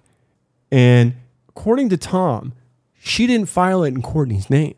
She filed the missing persons report in the name of Wendy O'Connor. That's Cobain's mother. Ooh, scary. Yeah. Well, Tom says, you're the only one that filed the missing persons report, right? And she says, yeah, and I'll totally come forward with that because people wouldn't take me seriously if I filed it under my own name. Well, Tom says, so all the media that went out there after that said Kurt's mother filed a missing persons report. That was totally false. And that's what we were all told. So on October 4th, this is 4 days before they found Kurt, Cobain. Not October 4th. Excuse me, April 4th. Wendy O'Connor, today's October 4th. That's Yay. fucking weird. Filed a missing persons Freudian report slip. on her son because he reportedly fled a quote-unquote facility, unquote. She did not clarify whether that was a drug treatment center or not, but that's what people at the time were speculating. She was worried about Kurt because he had a shotgun in his possession, and she had considered him suicidal. And, you know, Courtney's like, well, that should get things going, right? And Tom's like, right. What about Caitlin? This is Courtney. I know that they're that together. should get things going, right? Oh, my God. Caitlin is the drug dealer. Yeah. And Tom's like, look, I got someone watching her apartment. He hasn't showed up there. I want to put somebody on your house because sooner or later he's got to show up. Well, Courtney says, if Kurt's still in Seattle, he's hiding out. He's not going to be at the house. He likes to stay in hotels, fancy hotels downtown, and he uses the name Simon Ritchie or Bill Bailey. Okay. Go check out on what that. What are the significance of those names? Is it like I haven't looked is it them like up. I was going to say like for part two. Is it like cable guy shit? Like fucking Chip what he goes Chipper not I don't remember. Chip Chipperson? No, Chip Chipperson's fucking Norton's character. You know what mine is? What? Chester Copperpot. Okay, cool. You know what that's from? No. The Goonies. Oh, okay, Yeah, cool. yeah. No, I'm trying to remember some of the other ones. They had some. He had some good ones. Chip Dale, I don't remember. By the way, the thing that really struck me when I was watching this, is it still legal for people to call and say, hey, is this person staying at the hotel? And if they registered, are you technically by law supposed to say yes? Oh, I don't know. I mean, I think they just say it. I think that trick is to just be like, hey, let me get in touch with Chip Bailey or whatever the fuck the guy's name is. Bill Bailey. Bill Bailey. Yeah. Well, Well, and they're like, do you know what room he's staying in? Usually. yeah. That's usually what they ask. They're like, But my nah. point is, if I'm registered at a hotel and I don't want anybody knowing I'm there and I don't use a fake name because they know my card and all that stuff. I mean, I think you can tell them, like, do not disturb me under any circumstances. Sure, you could say that, but are you allowed to say you're not allowed to tell I me don't that know. I'm here? Actually, I don't know. I don't know what their rules are. Yeah. I think they're, I don't know. Anyway, Tom I wants- guess maybe for that's purpose of, you know, missing persons thing. Like Right. maybe they are required to do something like that. Well, Tom says, I want to send one of our guys over to see if it's Kurt. And Courtney says, no. I don't want Kurt to know that I'm looking for him. Right. Send somebody over there. Just have them watch the hotel. Oh, okay? boy. And Tom's like, okay. I don't like this. I know. So Tom says 15 or 20 minutes went by. And then we see, the actor playing Yeah, Tom the Grant. reenactment. Yep. And he says, what do you mean you called the hotel? I thought you said that you didn't want Kurt. And she said, no, Tom. And he says, listen, if he's not there, then I think we need to set up a team at the Lake Washington house. Now that's Cobain's house. And she says, it's a waste of time, Tom. Do you think she's trying to keep him away from the house long enough so that like the incident that she's planning has already The thought happened? occurred to me. Thought occurred to me. What a slut. You know what? He's not going to be there. That's what Courtney says. And then Tom says, is there a reason you don't want surveillance on your house? And she says, yes, because we don't need it. Callie is there. Tell him. He'll tell me if Kurt's there. Now, Callie is Michael Callie DeWitt. Well, he was the live-in nanny for Frances Bean. And Callie had also previously dated Courtney Love. Okay? Okay. So think about this situation. It's a fucking circle of junkies. Pretty much. It's just an orgy of junks. But it's orgy of junkers. Yeah, dude. But my point is, if you're Cobain Junkerson. and your wife is using a nanny that's a smack addict, that's her ex-boyfriend, don't you just be like, Yeah, I mean, come on. This probably isn't the Yeah. best idea. Yeah. Well, earlier that day, Tom Grant, he's on the phone talking to Courtney, and Courtney says that she didn't trust Callie, okay? And she said Callie's one of the best liars she's ever met, but now all of a sudden, she tells me he won't tell anybody. Well, let's go to Wednesday, April 6th. Oh shit, Callie's a dude. Yeah. Even grosser. I forgot. Yeah. That's right. Dated Courtney Love. That's right. So it's Wednesday, April 6th, 1994, 2 days before the body is Dude, discovered. junkie nanny man. Mm-hmm. It's fucking weird. Mm-hmm. I guess Janny, bro. I guess if you Johnny. were in fear of somebody hurting your child, you might want to have a male presence around. Yeah, that's got a needle in his arm. They're always quick to fucking, Sitting in my room with a needle in my hand. All right. Well, Tom says, and this is a conversation he's having with Courtney, a reenactment. He says, I'm not as effective as you are here. I'm not as effective for you here as I would be if I went up there. So I want to move the entire search to Seattle. I know guys, out there. I got local guys. And if I could be there, I could move them along. And she's like, fine, just go. And he's like, great. Well, then we hear a woman who's in the background at the drug den at the peninsula. Yeah. She's like, why don't you go up there, Courtney? Den. And she goes, because I can't. I've got business to take care of. Right. Well, Tom says, look, I'd appreciate it if you didn't tell anybody I was going up there. If anybody knows and the word gets out, they might tell Kurt and he could flee. Right. And she says, absolutely perfect. Great idea. And he's like, well, I'm heading out. And she goes, save the American icon, Tom. Oh my God. And then kind of just shuts the door. Insufferable slut, dude. Yeah. Jesus Christ. Well, Tom says he's getting ready to fly to Seattle, and Courtney had then told him about Dylan Carlson, Kurt's best friend. And she says Dylan knew all the hangouts, he knew the house really well, and Kurt was best friends with Dylan. So, I thought he didn't have any friends. Well, and exactly. Not many, apparently. But now we go to a portrayal where Tom and Dylan are hanging out. And by the way, one thing I have to add here, and it's very well done. Every scene you see, it's raining. Every fucking scene, okay?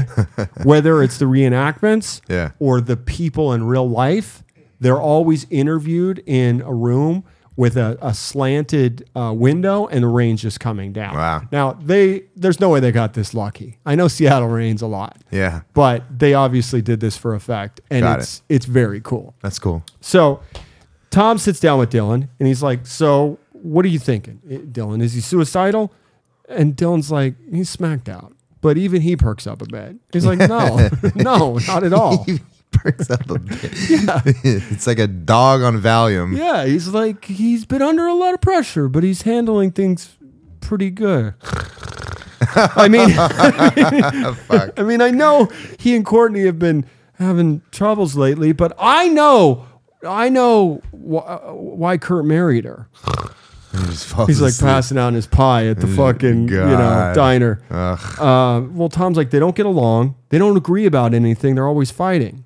So wait, in your opinion, is the guy smacked out all the time? Yes. This guy? Yes. That you're talking about? Dylan or whatever? Yeah. Dylan's smacked out all the time. That's why he's falling asleep, obviously. I'm exaggerating, but clearly, he's dozing. He does doze, but he just kind of perks up when he's like, no, he wasn't suicidal, bro. Right. So, Tom says, why are they always fighting? And then, he says, what about Rome? Didn't anybody, say that he might have been trying to kill himself then? And Dylan's like, bro, that was an accident. Everybody knows that. Well, I remember in the papers, that's what we had back then. Right. They reported extra. I remember thinking it was reported as a possible OD suicide situation. Attempt, yeah. So anyway, Kurt was not suicidal, and Dylan is very serious, and he says it was almost a joke to him. It was like, no, of course he's not suicidal, dude. And Tom says, if I'm thinking he's as suicidal as he is, then why would she have let him buy a shotgun? And again, Dylan says he's not suicidal. We bought the shotgun the day before, the day he went to rehab, because there'd been a burglary at a house next door. And the police thought, the police had just confiscated Kurt's gun. So I got the new one and I registered it in my name.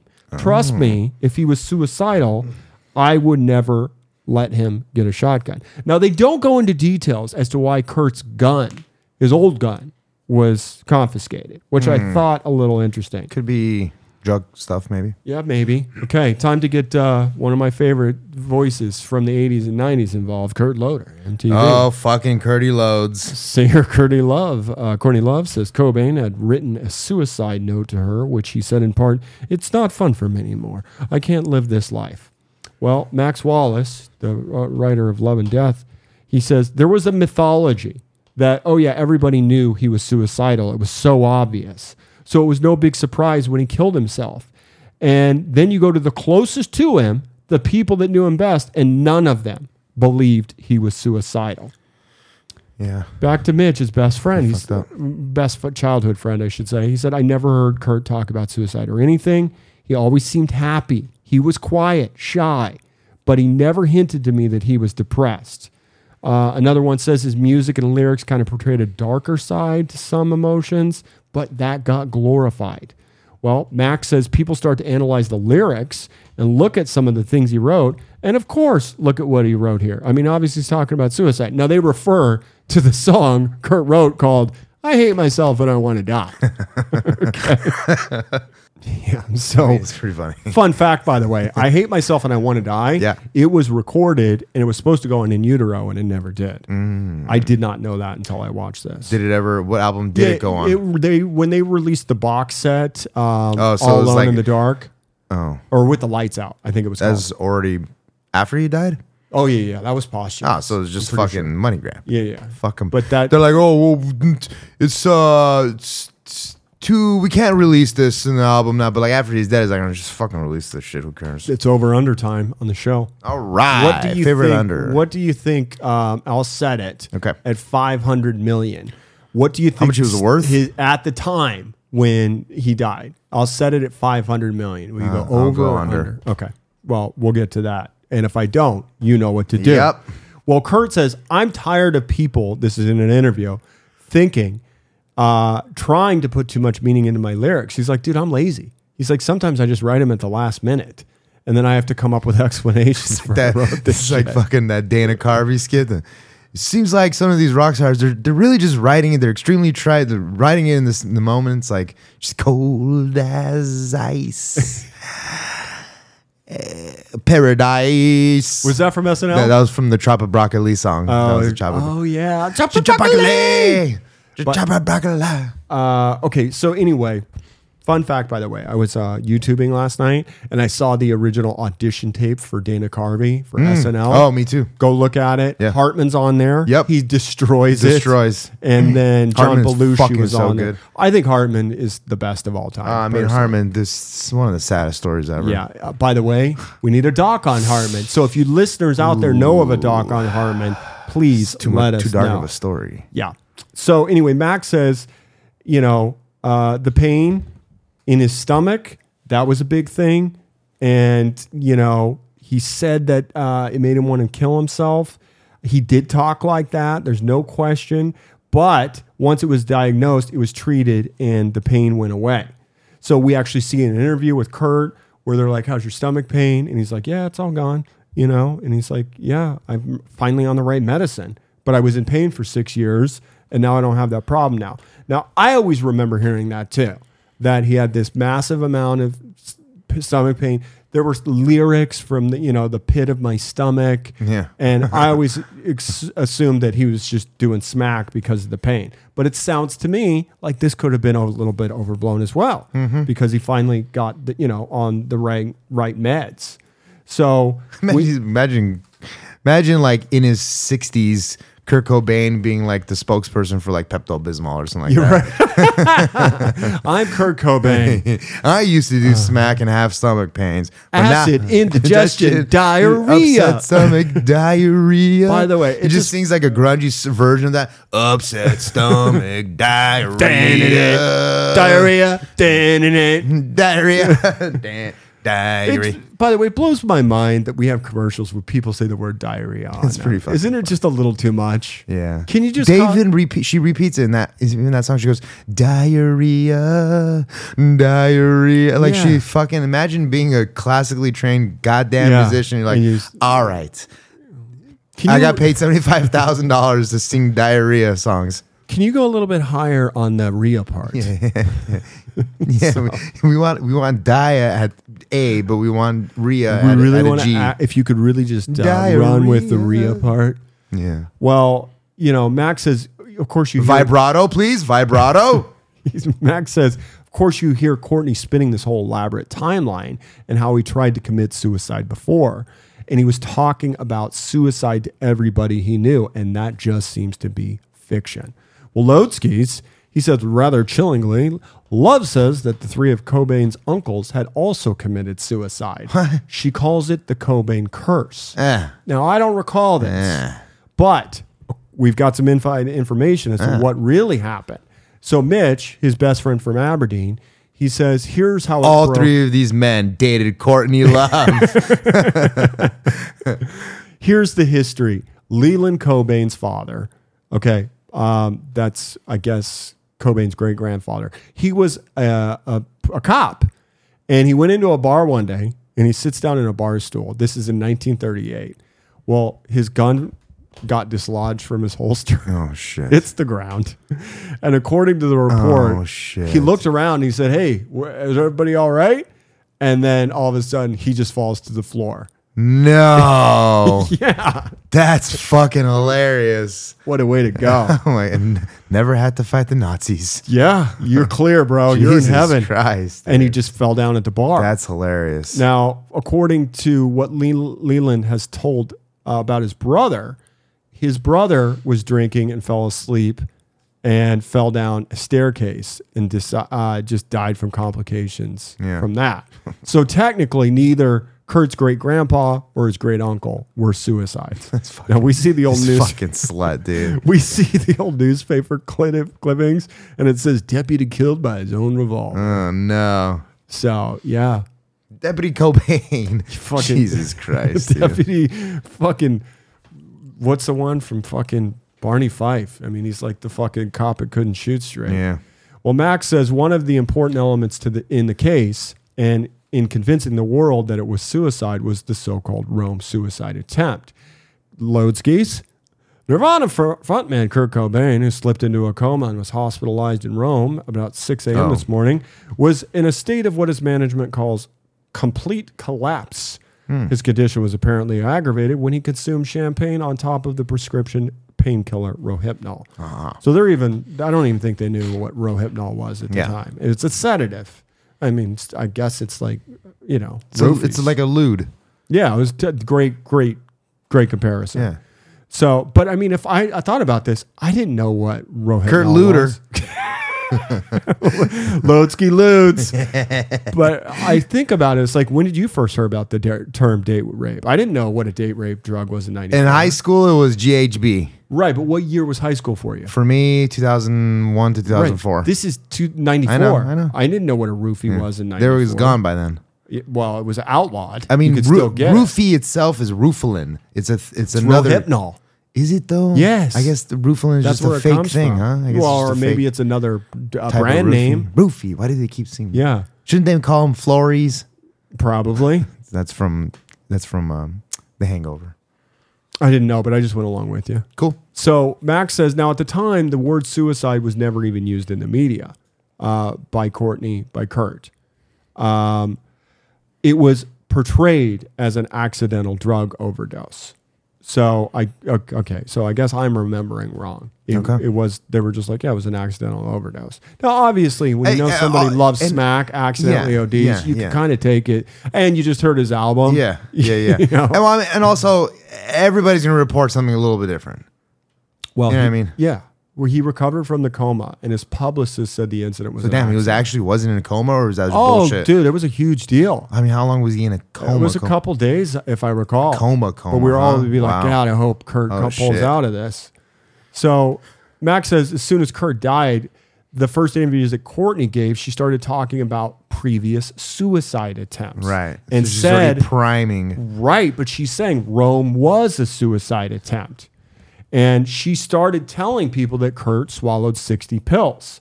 Now, obviously, if you swallow 60 pills, that's not an accident. That's a suicide attempt. Now, side note, Dave, I don't know if this is true, but somebody told me if you want to OD on pills and you don't have good pills, if you take 100 of any pill, you die. Is that just an urban legend? I mean, if you've never taken any oxys and you took 100 oxys, you probably obviously. die. I'm just saying, like, can you take 100 asprin and die? But no. You don't think so? No. 200? No. And obviously, I'm excluding fish oil. You'd probably throw up before anything, and then on top of that, they say it's not a good. Well, it's not. And it's not apparently these days they can pump your stomach pretty quickly now. Yeah. So it's like, there's not a whole lot that's really gonna. I had my stomach pumped once. Yeah. Yeah. Well, okay. No, I didn't have it pumped. No, I did. Okay. I can't remember what I ate. But I had this really bad shellfish. No, I remember my mom said you had your stomach pumped when you were a kid. Maybe it was my dad because he did too many drugs. Oh, maybe. Now, here's the thing. I do remember when I was a kid. You have those memories that stick with you for life. Yep. Remember those little gumball machines? Yep. Where you would put in a quarter and you get a toy? Yep. I got one and it was a fake tooth. Oh, no. That's all I need, right? With my huge chompers. That's hilarious. And I put it on. Yeah. And it was just like a single tooth. Yeah. That went over your eye teeth. And I swallowed it. Yeah. I was probably like 5 or 6. And they pumped your stomach for it? No, my mom went, she checked my shit. For how many days? I remember she had a fork. And she's like, there it is. You're alive. So anyway. Did you guys reuse the fork? I think she threw it out. Did she? There's no way she remembers that. So anyway, they contacted the doctor in Rome, and he categorically denied that there were 60 pills in his stomach or that it was a suicide attempt. So again, at the time, Kurt and Courtney both had said it was an accident at the time, and the doctor confirmed this. So there's no evidence that he'd ever tried to kill himself before. So the point is, the world just took it as Courtney's word after Kurt died. So we're going to go back to another recording of Love and Grant. And Courtney says he got really depressed and he wrote basically a suicide note. Right now, okay, I have no idea if any of this is true right here, but I have this strange inkling that letter that he wrote for her in Rome is the letter that she kind of tries to pass off as a suicide note. You're close. Interesting. There's a lot. This is getting good. There's a lot of stuff. Because I've never heard the actual story. I've only listened to bits and pieces of it, like through podcasts, where they kind of dive into it like pretty deep, right? But not like Trust me, not like that's going to be part 2. Yeah, I've got a forensic. Oh boy. What do you call them? People that do the penmanship and shit. Oh yeah, the autograph, the analyst, handwriting analyst. Yeah. So we're going to get to that in the second half. Yeah. So anyway, Courtney says there's no real other way. He claims he was leaving me, and Tom says, "Do you still have the notes? The note from Rome, and the original note here?" And she's like, "Yeah." Well, I also gave it to Detective Cameron, and then he gave it back to me. And the note from Rome, he said, if I were you, I would destroy this. It's not going to do you any good. Well, Tom's like, why would somebody tell you to get rid of that?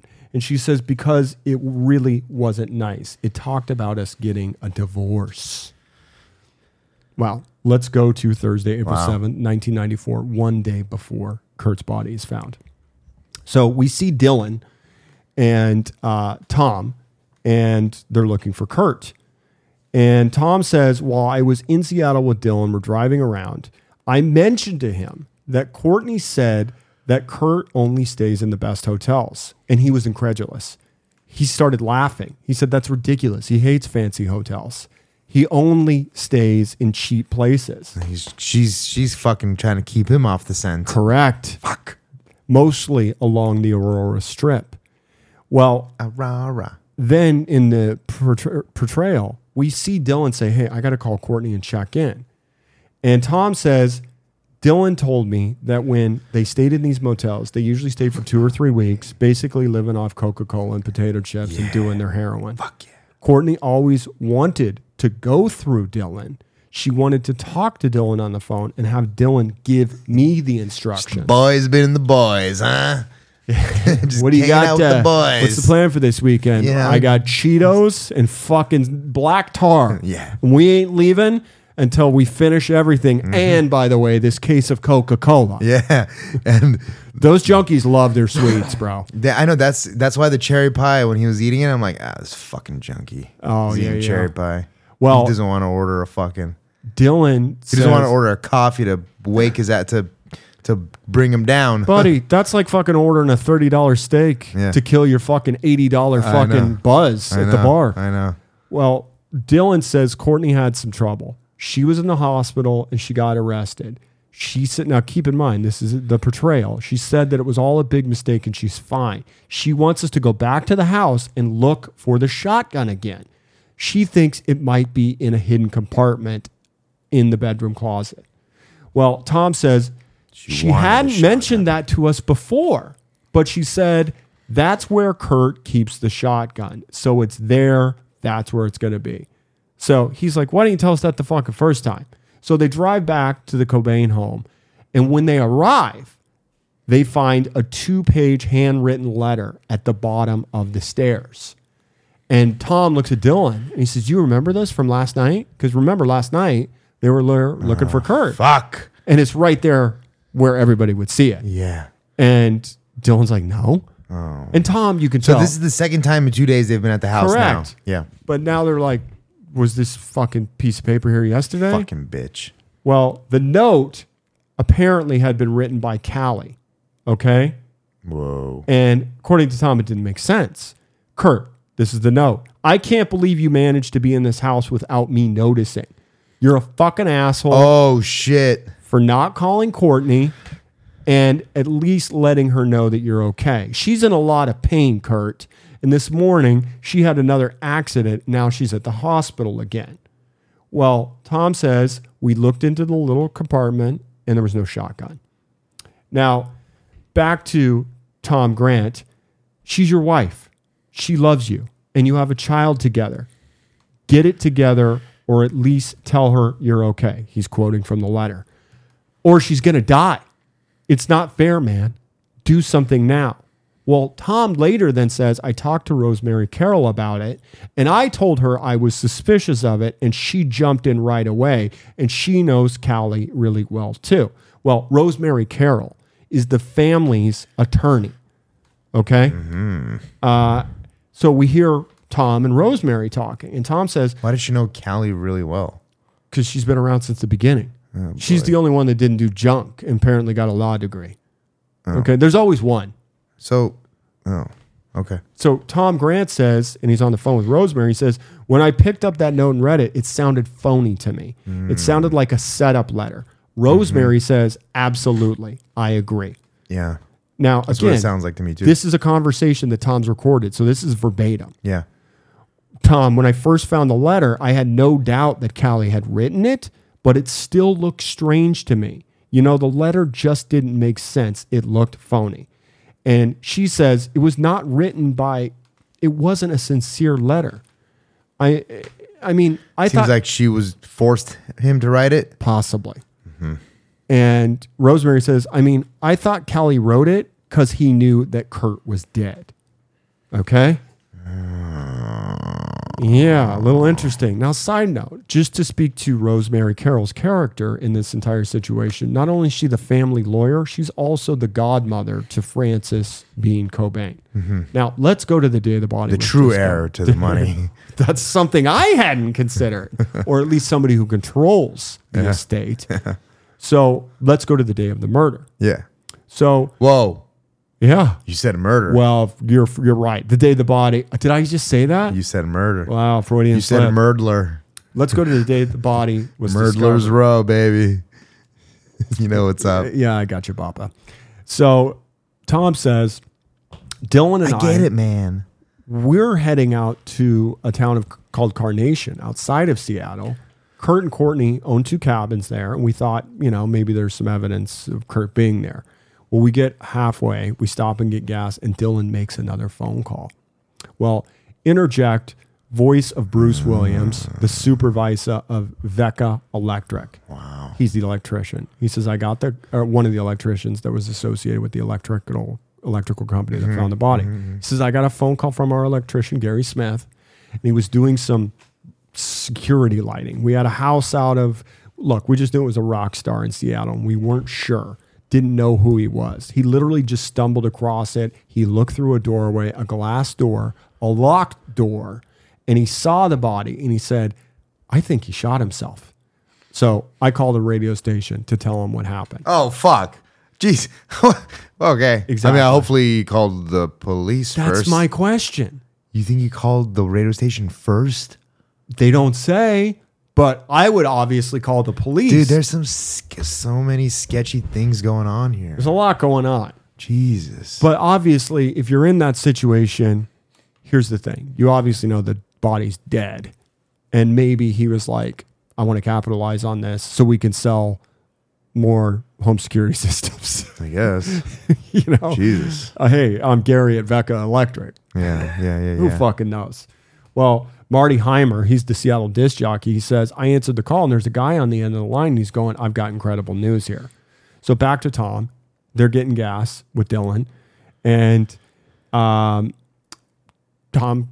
comes back to the car and Tom's like, so what do you got? And he's like, keep in mind he's on heroin. A friend of mine just said they found a body at Kurt's house. And Tom's like, what? Oh, shit. Well, again, the announcements go wide and everybody immediately knows that it's Kurt Cobain. Yeah. So Tom, he hears this news on the radio going in the opposite direction of Kurt's house because he's been told to go search the cabins far away from the house. And he says, when I heard that the body was found in a room that was referred to as the greenhouse, I turned to Dylan and I said, what's the greenhouse?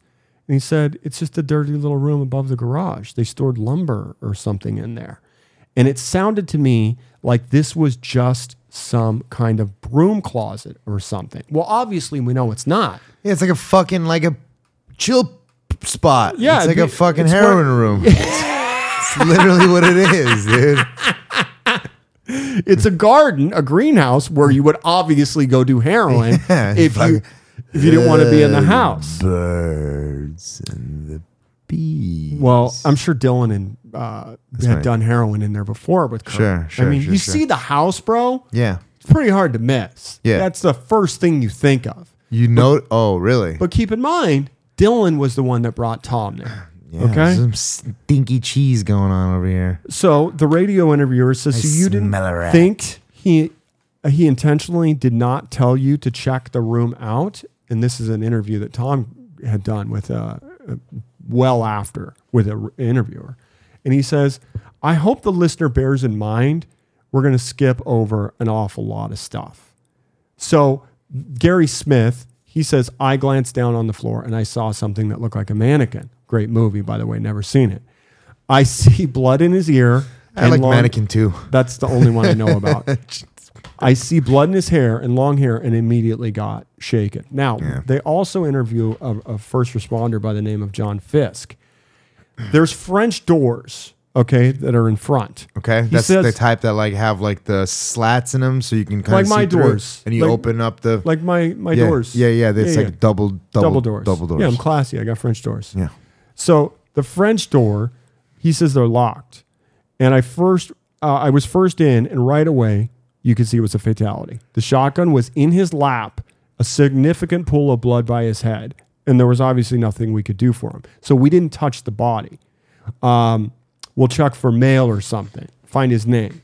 And then the officer said to him, do you want the name? And, he says, knowing I need it for my logbook. I said, yeah. And he said, well, it's Cobain. It's Kurt Cobain. And a couple of second delay and my head snapped. And I said, you mean the rock star? Now, note, this is important. When they opened up Kurt's wallet, they pulled out the ID. Okay? Right. I had always heard a million times that Kurt opened it up and left his ID out as a sign of, this is who I am. This is a suicide. That never occurred. I never even knew that was like a thing. Oh, it was a huge piece of information. Is that like a thing that like that like the media people ran with it and but what I mean is like was like previously before that was that like a thing people who committed suicide would do? Well, I guess it's just to make it easy on the cops. I guess so.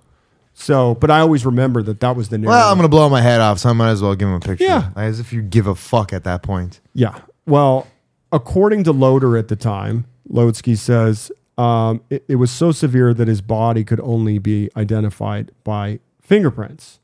And a reporter says police can't release the details around the note, But over the past couple of years, Cobain has had some rough times. Cobain was 27. He joins a growing list of rock stars who burn bright, then burn out tragically. And of course, by doing so, at this age, he joins what, Dave?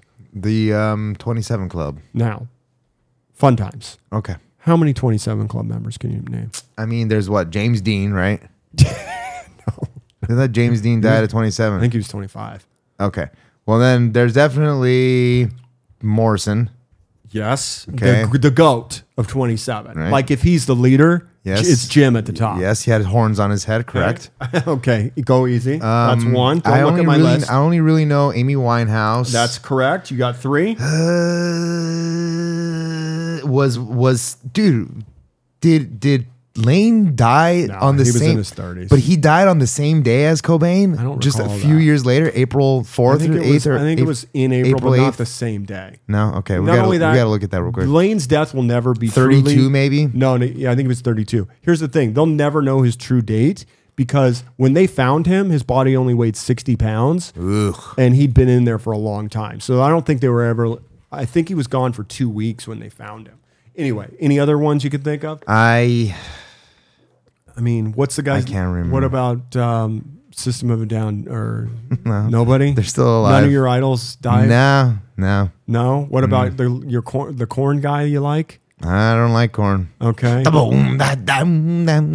he die at 20? No, I don't know. I'm curious. No, they're all alive. Here's the big ones that you got to remember. Brian Jones. April 5th, 2002. Yeah. Brian Jones. Okay, Brian Jones. That's the guy from the Eagles. No? A little band called the Rolling Stones. Oh, Stones. Fuck. Okay. Drowned. Oh, I'm thinking Brian Walsh, who's still alive. You're thinking of Joe Walsh from the Eagles. Oh, fuck. My Maserati does yeah. By the way, I've seen Joe Walsh. My Maserati does 185. I got into a wreck, and now I don't drive. That's the Dana Carvey version of doing. Yeah. Okay. I've seen Joe Walsh in concert. Wait, how old was Farley when he died? 30s, 33 okay, maybe. Never mind. Okay, you're missing a couple. I don't know. Yeah, you're missing one of the big ones. Okay, Jimi Hendrix, Bo Bandy, Janis Joplin. Oh fuck, Janis Jops, dude. That Woodstock, that fucking first Woodstock, dude. Was she at Woodstock? The first one, yeah. She was supposed to perform Friday night. She didn't perform until noon Saturday morning because got a little too. No, just too crazy. Like they're backed up behind a little bit. Okay, they're behind about 9 hours. You know who the first performer at Woodstock was? No, I don't know. I don't remember. It'd be Richie Havens. Aha. Wait, did Hendrix do Woodstock? I'm thinking of Santana actually. Yeah, Hendrix played the Star Spangled Banner at Woodstock. Okay, the first one. Yeah. Yeah. Okay. We're not going to talk about. Obviously not 99. The first one. Yeah, of course. Yeah, I go. One other notable on the list. By the way, I did Google the list. Okay. There's like 70 names on this list. Wow. I only knew the ones I'm speaking of. 10 or... Yeah. One's like, hey, it's the Japanese drummer from the fucking Hello I want to know... band. I mean, unless they died from drug overdoses, I'm not interested. Yeah. Well, Robert Johnson, famed blues guitarist. Okay. The one that supposedly sold his soul to the devil. To learn how to play the fiddle? Yeah. Now here's this.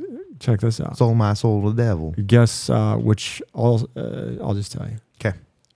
Bassist of Hole, Kristen Pfaff. She also died at 27? She was younger than Cobain?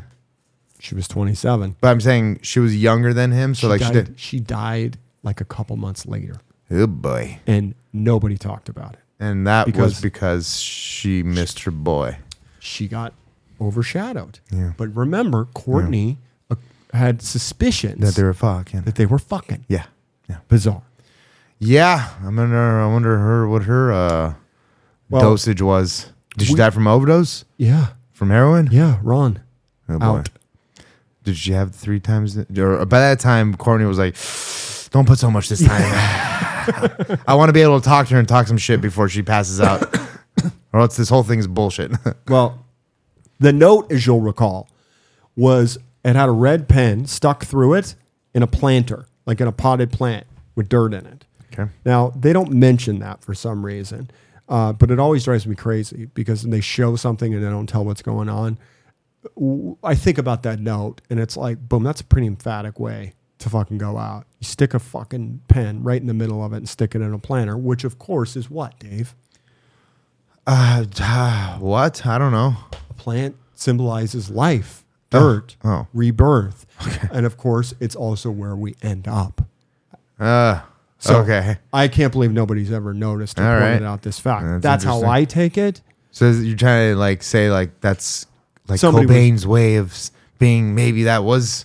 Here's the thing. I think that's what Cobain would have done. Oh, shit. Somebody knew that's how I show that it's Cobain, whether it was Kurt or somebody else. Now, back to Tom. He says when he arrived at the property, it's broad daylight, and the greenhouse just struck out like a sore thumb to us. You could see it from the street above the bushes. It was so tall. I just didn't understand why Dylan didn't point that out to me when they were previously there. So they show up. The police people are all there, and Dylan's like, he's on smack. He's like, that's Entertainment Tonight. There's Rolling Stone. And Tom says Dylan didn't like the press, and he said Kurt hated the press. And Dylan's like, oh, that's current affair. Don't go near those guys. And Tom goes up. Tom goes up to the cops, police line, right? And he's like, I'm Tom Grant. How are you? Cop's like, I'm fine. Well, Tom says, look, I was hired by Courtney Love to investigate the disappearance of her husband. I've got information I think could be helpful to you guys. Can I speak to the DIC, which is what? The dick. The dick in charge, detective in charge. Give me that dick. The cop's like, hold on, let me go talk to him. Well, he comes back over and he says, you know what? He says he's too busy for you right now. Come back to the station at 3 p.m. and you can talk to him. Mm-hmm. Well, Tom's incredulous. He's dumbfounded. He says, if I'm a police officer and I see a dead body and somebody walks up to the actual scene where the dead body is and says, I was in this house the night before, I'd say, yeah, can I talk to you? I think we have now? 500 million reasons why. Well, he says, you don't let somebody like me go. You don't take the chance until you've fully investigated the case and determined positively how this person died. The Seattle Police Department claimed they were investigating this as a possible homicide at the time. If they were, they certainly wouldn't allow somebody to leave when they'd been in the house the night before a dead body was found on the property. Right. Now, time to meet Norm Stamper. Hell of a name, by the way. Chief of Police in Seattle from 94 to 2000. He says, I'm Norm Stamper. I was on the force for 34 years, last 6 from 94 to 2000 as the chief. I wouldn't pretend that there aren't police officers who are cynical and suspicious and skeptical. That was the case in the Cobain death. Now, we see a title come up called A Rush to Judgment. Now, you know who Cyril Wecht is, right? No. Dude, if you've ever watched any murder show or any Dateline episode, when they need the top fucking guy who hangs out with dead bodies, it's Cyril Wecht. Okay. He's done Kennedy's body. Oh, that faggot. This guy already smells dirty to me. Get out of here. He's done Martin Luther the King. Okay, another conspiracy. I'm not done. Oh, my God. He's worked on Presley, Elvis, Marilyn Monroe. Oh, Jesus Christ. So what you're telling me right now, this man is literally the establishment stooge fucking... this guy also probably did Epstein's fucking body. It's exactly what I'm telling you. Fucking bullshit. Now, if you know Cyril... He didn't actually do Epstein's body, though, did I don't think so. Okay. If you know Cyril, he always talks like this. He's like, over the past 50 years, as a medical... As a Jew? Probably. As a medical legal forensic pathology consultant, I've been involved... He's very staccato voice. Yeah. I've been involved in thousands of cases, about 18,000 autopsies. And I've reviewed, signed off, and supervised, and evaluated over 38,000 other autopsies. Well, I ran the math, Dave. That's 11,200 autopsies a year, or 21 and a half autopsies a week if you're keeping score. That's a lot of fucking dead bodies that he's looked on or consulted on. Fuck this guy right now. You don't like this guy. We need a fucking documentary on this motherfucker, right? Is he still alive? Yeah, as far as I know. Oh, he's going down. You know who I'm talking about, right? You've seen this guy. I know exactly who he's talking about. He's the fucking coroner that always... Bald guy. That always fucking finds the missing bullet. Yeah. Or the fucking strangling device. Yep. It's called a Garrett. Yeah. So anyway, Piece of we shit. also meet a homicide commander from New York called Vernon J. Gaberth. And he says, I personally Fucking investigated, supervised, consulted, and researched over 8,000 homicides. And he said, I wrote practical homicide investigation because there was a need for a standard protocol to approach all death scenes. Yo, this guy wrote the SOP on fucking. On what homicide. do you do when you come across a dead body? It's like homicide for dummies. Yes. Step one. Put that white shit under your fucking nose so it doesn't smell like fucking dead bodies. Yeah. Oh shit, is that what they do? Have you never seen Silence of the Lambs? Yes, not really. Well, you know how the cops always like, hey, we know the smell of death. They Yeah. always care. It's, you know what it's like? It's like Vicks It's the Vapor smell Rub. of New Delhi and fucking India is what it is, dude. And Varnas, dude. It's fucking the smell of just burning bodies, bro. You put it underneath your nose so you don't have to smell the shit. Yeah. So, and then it's like step 3, grab a paper bag, you know? To yak into. No, for your evidence. All right. Anyway. Well, we heard another voice, and it says, from the very beginning, everything that the detectives encountered indicated to them it was suicide. Well, Cyril says, the decision to rule the case by police the same day to make a public pronouncement that this was a suicide is not the way good police agencies would function today. Now, we see the report and date of the report, and there's a date of the incident, and they're both dated the same, 04/08/94. Now, I don't know if that's standard protocol or not. I don't know if incident and date are the same thing, but when I looked at it, I'm like, You thought it was August? no, I would think that the date of the report That's is how the they do day it. you're there, and the date of the incident would mean refer to the suicide. I thought you meant the format of the fucking date. No, I threw just off, yeah. figured that when they say the date of the incident would refer to the actual suicide, Right. which would not be the same day, Right. based on decomposition. Yeah. And Okay. Piece of the cockatoo the bush. Well, Vernon says, as a homicide commander, I would not be making any proclamations that this case was a suicide without processing all the evidence. I'd review the victimology, the medical legal process, toxicology. It's a death investigation. Well, Cyril says they knew nothing about the drug level. Now I don't think Elvis died on his fucking toilet, like eating a fucking banana sandwich. By the banana way, and peanut butter sandwich. I hate to now, go on dude. a sideways. God but I got to damn talk it, about dude. it. I was watching an old episode of Unsolved Mysteries last night. His brother, Elvis's stepbrother, claims that Elvis killed himself because what Elvis did is he would dose himself 3 times a day with what he referred to as an attack.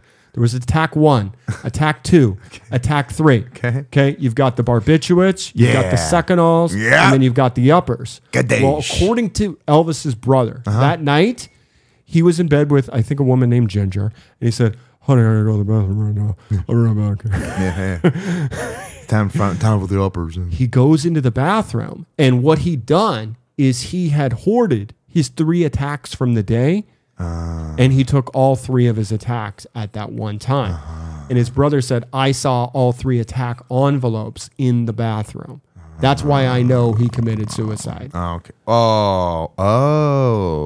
Yeah. I thought he just wanted to have a good time with Ginge. No. Plus, he'd been praying a lot. Yeah. Okay. So, Well, that is before my cousin blew his brains out. And he was found naked with a rosary thing. Really? With those big rosary crosses around his neck too. Was he nude? Yep, nude. Dude, by the way, I'm never going out in the nude. That's just fucking creepy. It's fucking dude. I mean, he had a rough time. I understand. No, I know. But like, here's the thing. You know you can get fucking post-mortem boners, right? Okay, You can. that's why you care. No, I mean, yeah. It's like, I just wouldn't want to be in a situation where somebody had to walk in and just be like, he's got rig bone. You know what I mean? This guy. You got to give him a couple of minutes before we put him in the bag. Yeah, but that's the whole thing. He doesn't once you fit in the bag. Once you harden up, it's not never going down. Yeah. I just wouldn't want to put anybody through that. Yeah. Anyway, Sure. Cyril says the decision to rule the case by police the same day and to make a public pronouncement that was a suicide is not the way police agencies would function today. Now, I think I already read that, but forgive me. Yeah. So- That's before I came up with my Elvis comment. Vernon says, it's a death investigation. So all of these guys are saying they jumped the gun. All right. Now, let's get to what they found. Cyril says cases that involve prominent figures, these cases usually take more time because that there are going to be more questions. People are going to want to know every single thing about it. Sounds like Nixon. No, that would, I know. I'll do Nixon later. He says, in the Philip Seymour Hoffman case, they found him with a needle in his arm. They found 50 bags of heroin right there in his apartment. I bet. And yet, they did not make an announcement that it was a suicide. They knew that they should not be commenting. Official statements as to cause and manner of death do not come from police or even homicide detectives. This fucking prick's pissed that like he almost got his check fucking fucked with because the police want to come out and be like, yeah, it was a suicide. He's like, no. You don't make the decisions here. The coroner makes the decisions on there, not you motherfuckers. You setting some bad precedent. Now give me my check and we'll call it a suicide. It's and okay. not only that, but since I sign off on the medical examiner's report, my initials are there, my name is there, and I know for the rest of my life, people are going to be calling me from Unsolved Mysteries and from History's Mysteries and from the day JFK was shot. And I know I will cash a paycheck and give you my opinion on what happened. Oh, gross. Buddy, this isn't the first time we've seen celebrity autopsies. I know. There was the one guy. They're all bullshit. Yeah. So anyway, Tom, he says, I never believed that the police were involved from the beginning in any kind of conspiracy, okay? He says, I think they were set up by Courtney from that missing persons report and everything that was said in it. Well, Norm, he's chief of police at the time, he says, if my officers heard or were made aware that Cobain had left rehab, purchased a shotgun, was suicidal, that's, of course, going to affect them. Well, Vernon, he's the New York guy who wrote the book on what to do when you find a dead body. He says, they, what I call, assumed the suicide position, which to me means cut corners, not do this, not do that, because it's a suicide, no problem. Well, remember when Tom was at the crime scene going up to the detective at the time and saying, hey, I was here last night? Yeah. Well, we see them having a meeting together.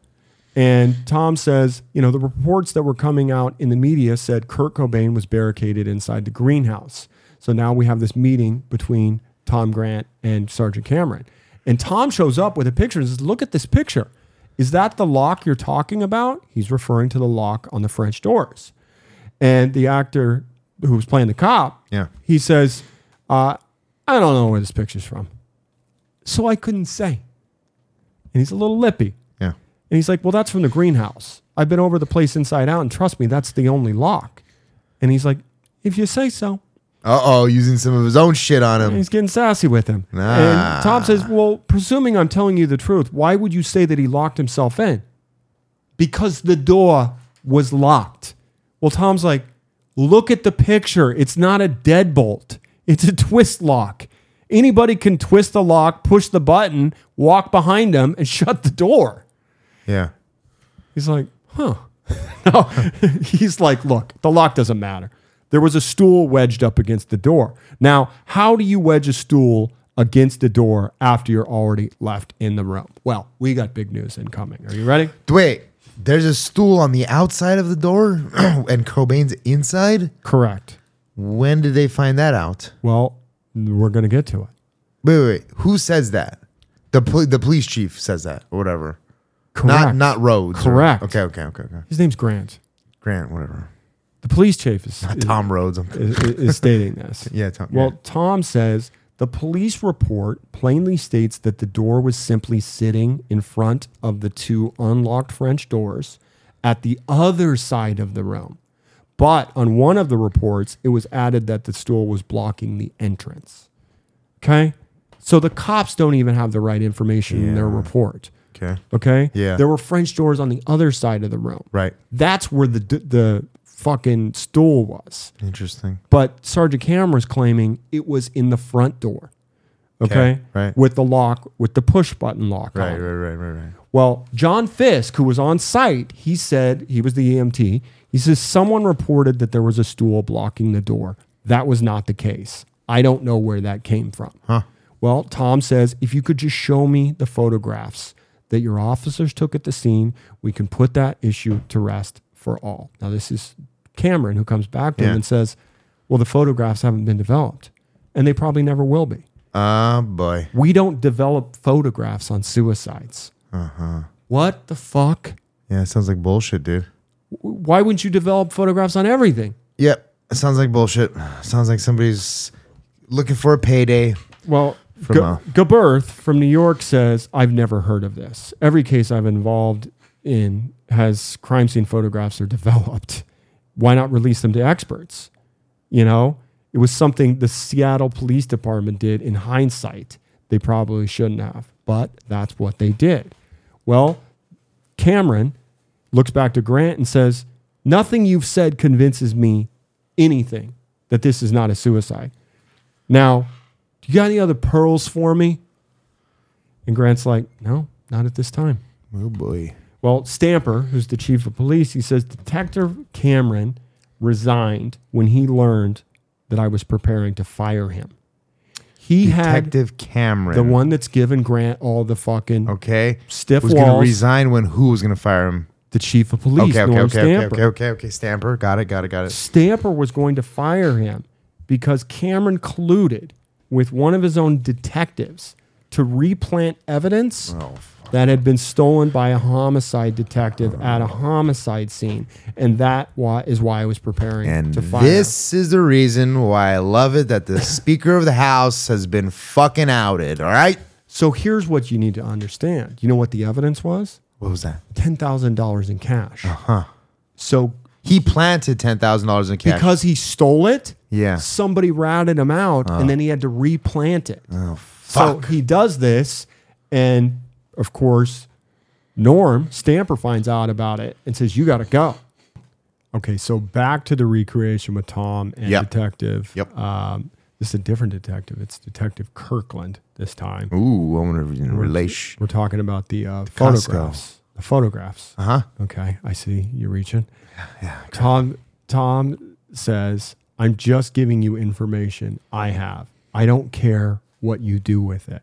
Well, Detective Kirtland says, I understand that, but I think your investigation is into things that our investigation doesn't apply to.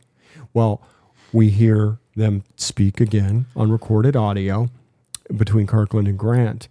And Kirkland says, maybe you're concerned with what he was doing, where he was, and all that. I mean, normally our homicide unit does not even respond to suicides. If the patrol officer thinks it's a suicide and feels good about it, then he notifies the medical examiner's office. Well, Grant says, you don't allow a patrol officer with no homicide investigative experience to determine whether a scene is a suicide or not. My opinion is, in 1994, they just didn't look at anything. If it appeared to be a suicide, it was a suicide. Case closed. A little bit more from that audio. Kirkland says, Emmy goes out there, they look at the body, and if they're comfortable that it's a suicide, then we don't even respond. Again, comfortable? I mean, it's a little sketch. Right.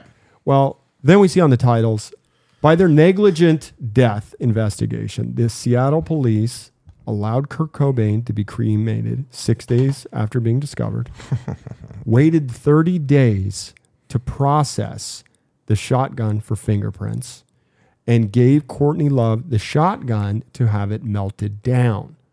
They also allowed the greenhouse crime scene to be torn down and destroyed.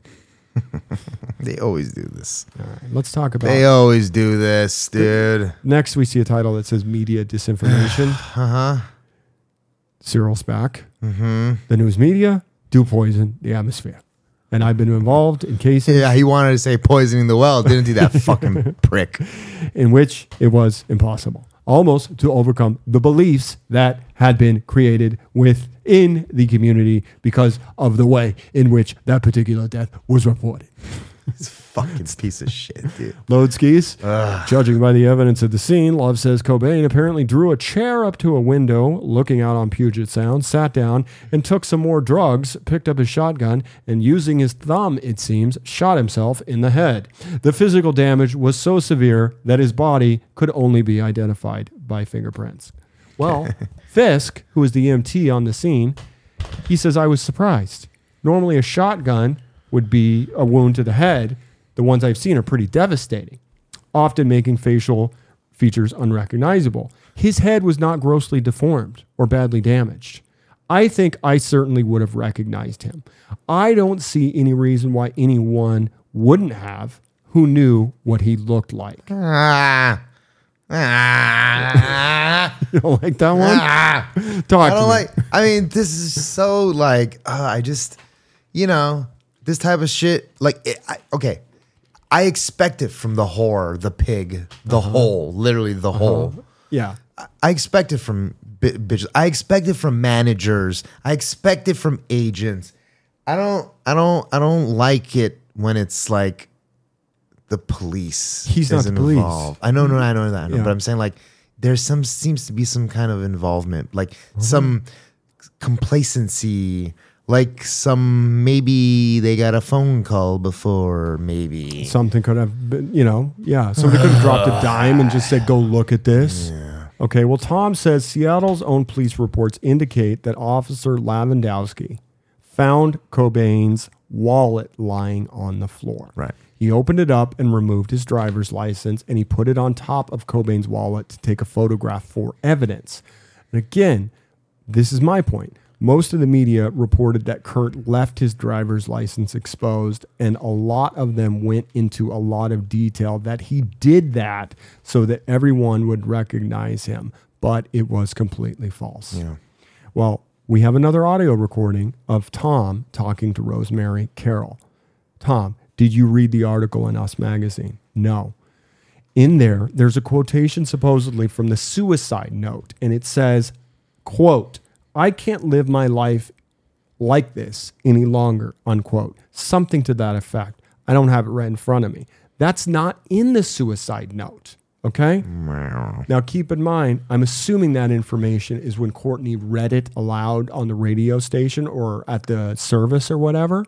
Because do you remember after he died, they had the service and she was there and she read the note? No. Okay, well, that's what I'm thinking. So she read the suicide note, but yeah. She's reading the fucking note from Rome or something, maybe? No, she was at the service in Seattle. Yeah. And if I recall, she said, and then there's a bunch of other shit that's not for you guys that I'm not going to fucking say, if I recall.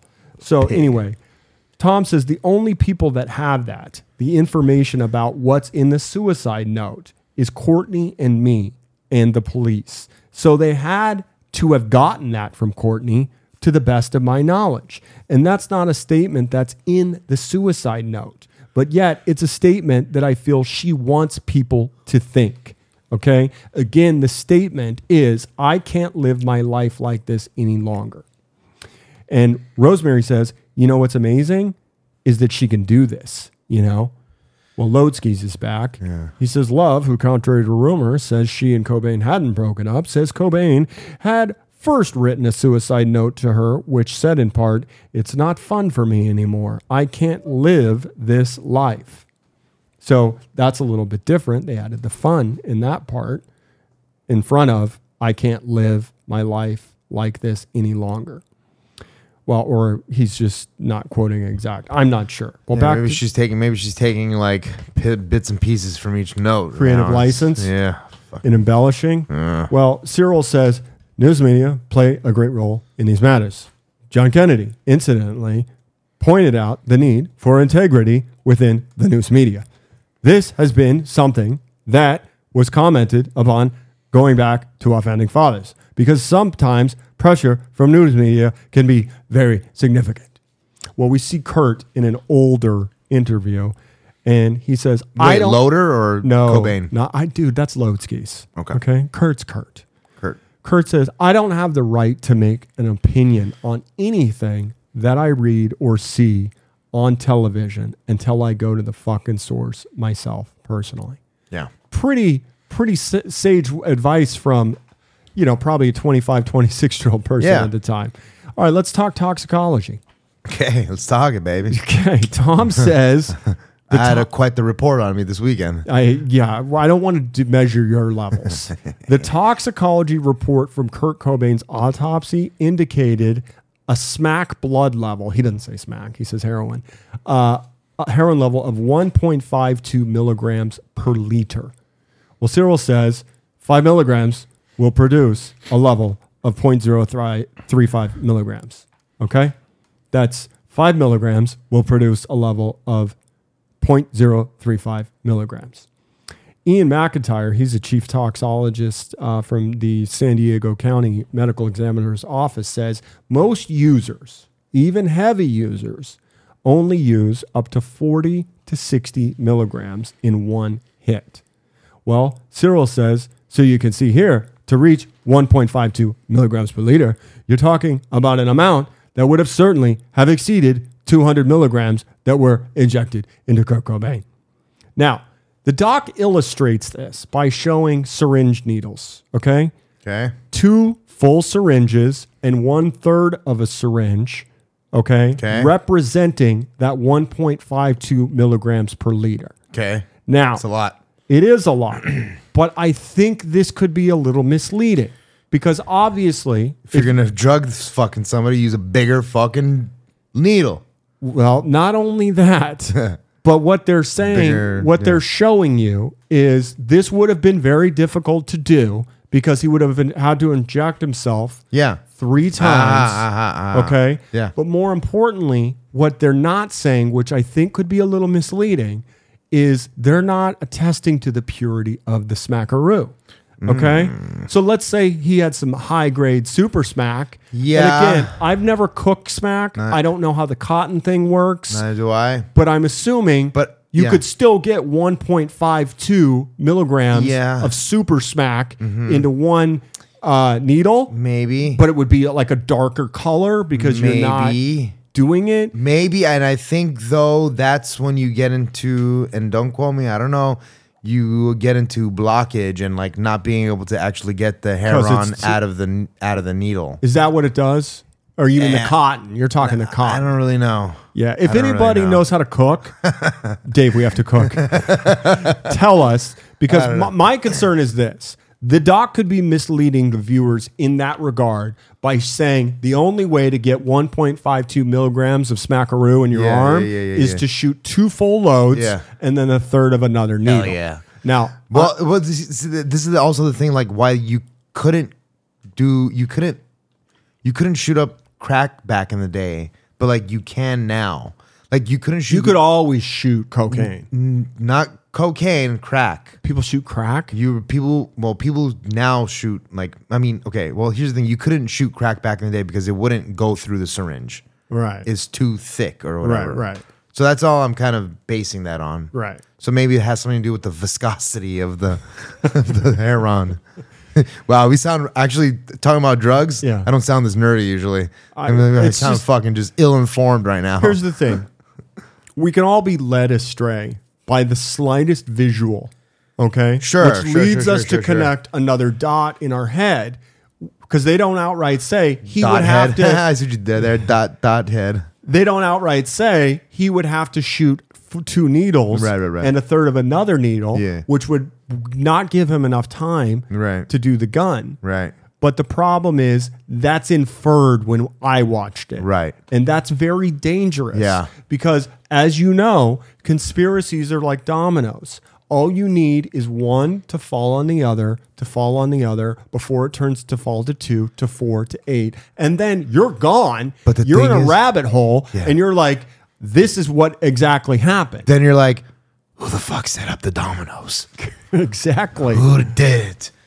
Okay. Well, Stamper says 3 times the amount that would be considered lethal. That's 3 times the amount. This supposed 1.52 milligrams. But like, I just imagine get up a bigger fucking needle. I mean, they've got to have larger ones. Yeah, that's true. But apparently, I guess they're going with the needle that was on site. So there was a needle in his arm also, right? It wasn't in his arm. But it was out. But was there were markings in his arm? Like fresh, yeah. But there were probably always markings in his arm. Yeah. But they're obviously going off the standard. I'm guessing 10 cc. Hold on. There's something in his neck. No. Okay, go on. I'm guessing it's the standard 10 cc needle that you use. I know. Because those are what I use for insulin. No, for my cat's meds. Uh-huh. Because, Mom, she's got the booty. She licks too much. Yeah, she licks her asshole too much. Yeah, so I have to inject. Eating that I don't inject her. That's an oral. Yeah, but I'm assuming it's that 10 cc's, which I think is 10 milligrams, isn't it? Sure. Okay. I don't know. Whatever my dad uses for insulin. Anyway, Max, who's the writer of Love and Death, he says, we have not in 18 years found a single case where somebody could have the level of heroin in their body that Kurt did and still remain conscious. Now, do you remember the Man Cow radio show out of Chicago? Fuck yeah, dude. Okay. No, Man Cow. He goes on Man Cow. And Cowhead. Yeah, he says, you hear him saying 70 times the lethal dose for the average person, triple the lethal dose even for the most severe heroin addict. It would have incapacitated him. He would have been unconscious. Like within minutes, right? Seconds. I think they're saying seconds. Wow. And then roll down their sleeves, put away their heroin kit, pick up the shotgun, position it backwards, and pull the trigger. Now, again, this is feeling like hyperbolic to me. You can't assume that he didn't already have his sleeve rolled up. Well, okay? I mean, plus, like, here, I'm going to play devil's advocate real quick. I don't mean to cut you off here, but, like, also, I don't know how long these things stay in your body for and how, I don't know. So maybe he was fucking doing heroin all day and he took 2.5 needles that day, that whole day, in the span of 12 hours. And it still shows up when you take the toxicology. You're like, I don't fucking know how it works. So I can't really, but I mean, if they're saying that that's some bullshit, then yeah, I don't know. Well, Cyril weighs in and he said that deals with coordinative functions. How about the emotional aspects of this? Why would he then shoot himself before the drug has had a chance to take effect? And I guess my feeling is, to answer that question, because he wanted to be sure. Okay? Because we've talked about this before, there is no 100 successful suicide rate attempt with a shotgun. Right. I want to say it's 98% effective. Yeah. Okay. Yeah. If I recall, it's still pretty good odds. But doesn't matter. Right, if you really want to be dead, there are many instances where people will hang themselves, and before they hang themselves, they'll shoot themselves. Yeah. You know what I mean? Oh yeah, like the one who the Clintons found in Arkansas. Vernon Jordan. The one that fucking hung himself with an extension cord and then shot himself in the chest with a shotgun. I'm talking about somebody else. That was found way far away. Okay. Well, we also meet a Dr. Vincent DeMaio, and he's a forensic pathologist as well. And he says, no study that I know has correlated the use of heroin with suicide. Okay. Now, obviously, he's not referring about accidental overdoses, but I find that stat to be a little interesting. Interesting. Yeah. Well, Cyril says, I cannot think of a case in which I have had someone inject himself with a large dose of heroin and then proceed to kill himself. It just doesn't make sense, and it doesn't fit in with these kinds of situations involving heroin. Okay. So fucking... What's the guy's name again? That guy's name? It's Cyril Weck. Weck is fucking backtracking a little bit. Maybe he's like covering up his tracks a little bit. Well, and here's what I say to this. The man studied a lot of dead bodies, obviously, but let's not forget that Kurt Cobain was an innovator. Okay? Sure. He could be the one to be the first to do this. I guess. Okay. Back to Norm. He says, there are questions that I think deserve answers and, in fact, require answers. Well, DeMaio says many of the questions could be answered if the medical examiner's office would make public the autopsy report. Well, we're introduced to chief toxologist from the San Diego Medical Examiner's Office, Ian McIntyre, and we now see him, and he says, we haven't been able to see the toxicology report on the autopsy report because I haven't had access to review the actual documentation from the authorities. Well, according to DeMaio, the autopsy report is public record, but apparently in this jurisdiction, it is not. So again, we're breaking precedent here. Why isn't this public information? Right. Well, old Gervith, who wrote the fucking book on You just found a dead body? Yeah. I'm your guy. He says, in the case of Cobain, they shouldn't have Your house was just painted, you say. Good reference. In the case of Cobain, they should have made them part of the release with the Freedom of Information. Now, he doesn't say act or whatever, but I thought Freedom of Information Act just applied to the feds. Maybe I'm wrong. Do you know the answer to that? I mean, I think it's for any public record. And I think like a lot of the stuff is technically a public record. Well, he says why they didn't do that, I don't know. In hindsight, maybe they should have. We wouldn't be having this discussion today. Well, back to Tom. He says there was a documentary made in about 97, I believe, called Kurt and Courtney. Have you ever seen it, Dave? No. Okay. He says, I cooperated with the producer and director named Nick Broomfield. Well, Nick Broomfield, we see a piece of this film called Kurt and Courtney and the voiceover for the film. And Nick Broomfield's got a weird accent. He says, Tom Grant's assertion that 1.52 milligrams of heroin per liter would have incapacitated Kurt were discounted by Dr. Colin Brewer, formerly director at Westminster Hospital. He gave us this color slide of a patient balancing easily on one leg who had taken the equivalent of over twice the amount of Kurt. So does this go back to smack tolerance? Yeah. Did Kurt just have serious Ronnie tolerance? Yeah. You know? My stomach hurt all the time. That's what I'm saying. Is it possible? Yeah. Well, Tom says the problem with this video that's in Broomfield's documentary is that the man that's standing on one leg on 3 times the heroin was actually not on Ron. He was on methadone. Okay? And more importantly, he swallowed the methadone. Yes. So there are holes in this movie. Well, McIntyre says methadone is a pain medication. It's also used to treat heroin addiction. And because it's taken orally, it's absorbed much slower. Yeah. It takes time to get in the blood. So it could take up to an hour or perhaps 2 before its highest concentration. Heroin, on the other hand, injected directly into the vein, is immediately available to circulation, immediately available to the brain. Now, Cyril says, comparing oral methadone to intravenous heroin. What's the trade expression? Apples to oranges? It's much worse than apples to oranges. It might be peaches and asparagus if you're comparing. I'm surely amazed that a competent forensic scientist would have made that kind of comparison. Now, interestingly enough, when they show the animation of heroin being injected into a body, they show the arm that they're injecting it into. Asparagus? No. It's got like 9 track marks on it. Fuck, okay. So I was like, okay, you kind of overdid it with that. Yeah. Anyway, we're running out of time, so we're going to end there. Okay. What we're going to do next week is we're going to get into the logistics of ballistics and the shotgun. Okay. But that will be for next week's episode. Now, Dave, at this beginning of the show or in the middle, you said, Chris, you don't always fucking tell me something. So did I not answer something so far? It was how many days before Kurt was found did Courtney say he was missing?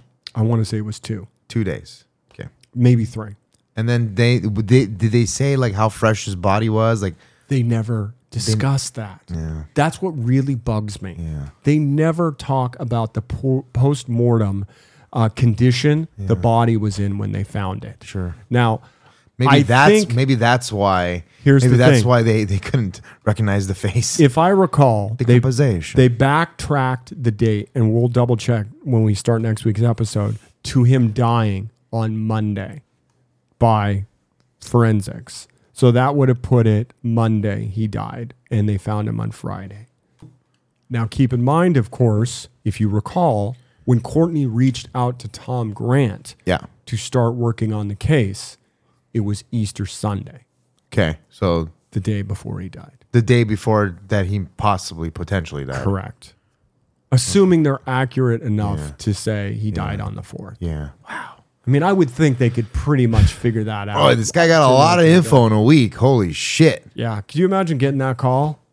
And Jesus. then, we'll And get being into there, like being just being there. Fuck, man. the Fuck. thing that's the most disturbing to me is if you see the house multiple times, you pull into the driveway, it's right there.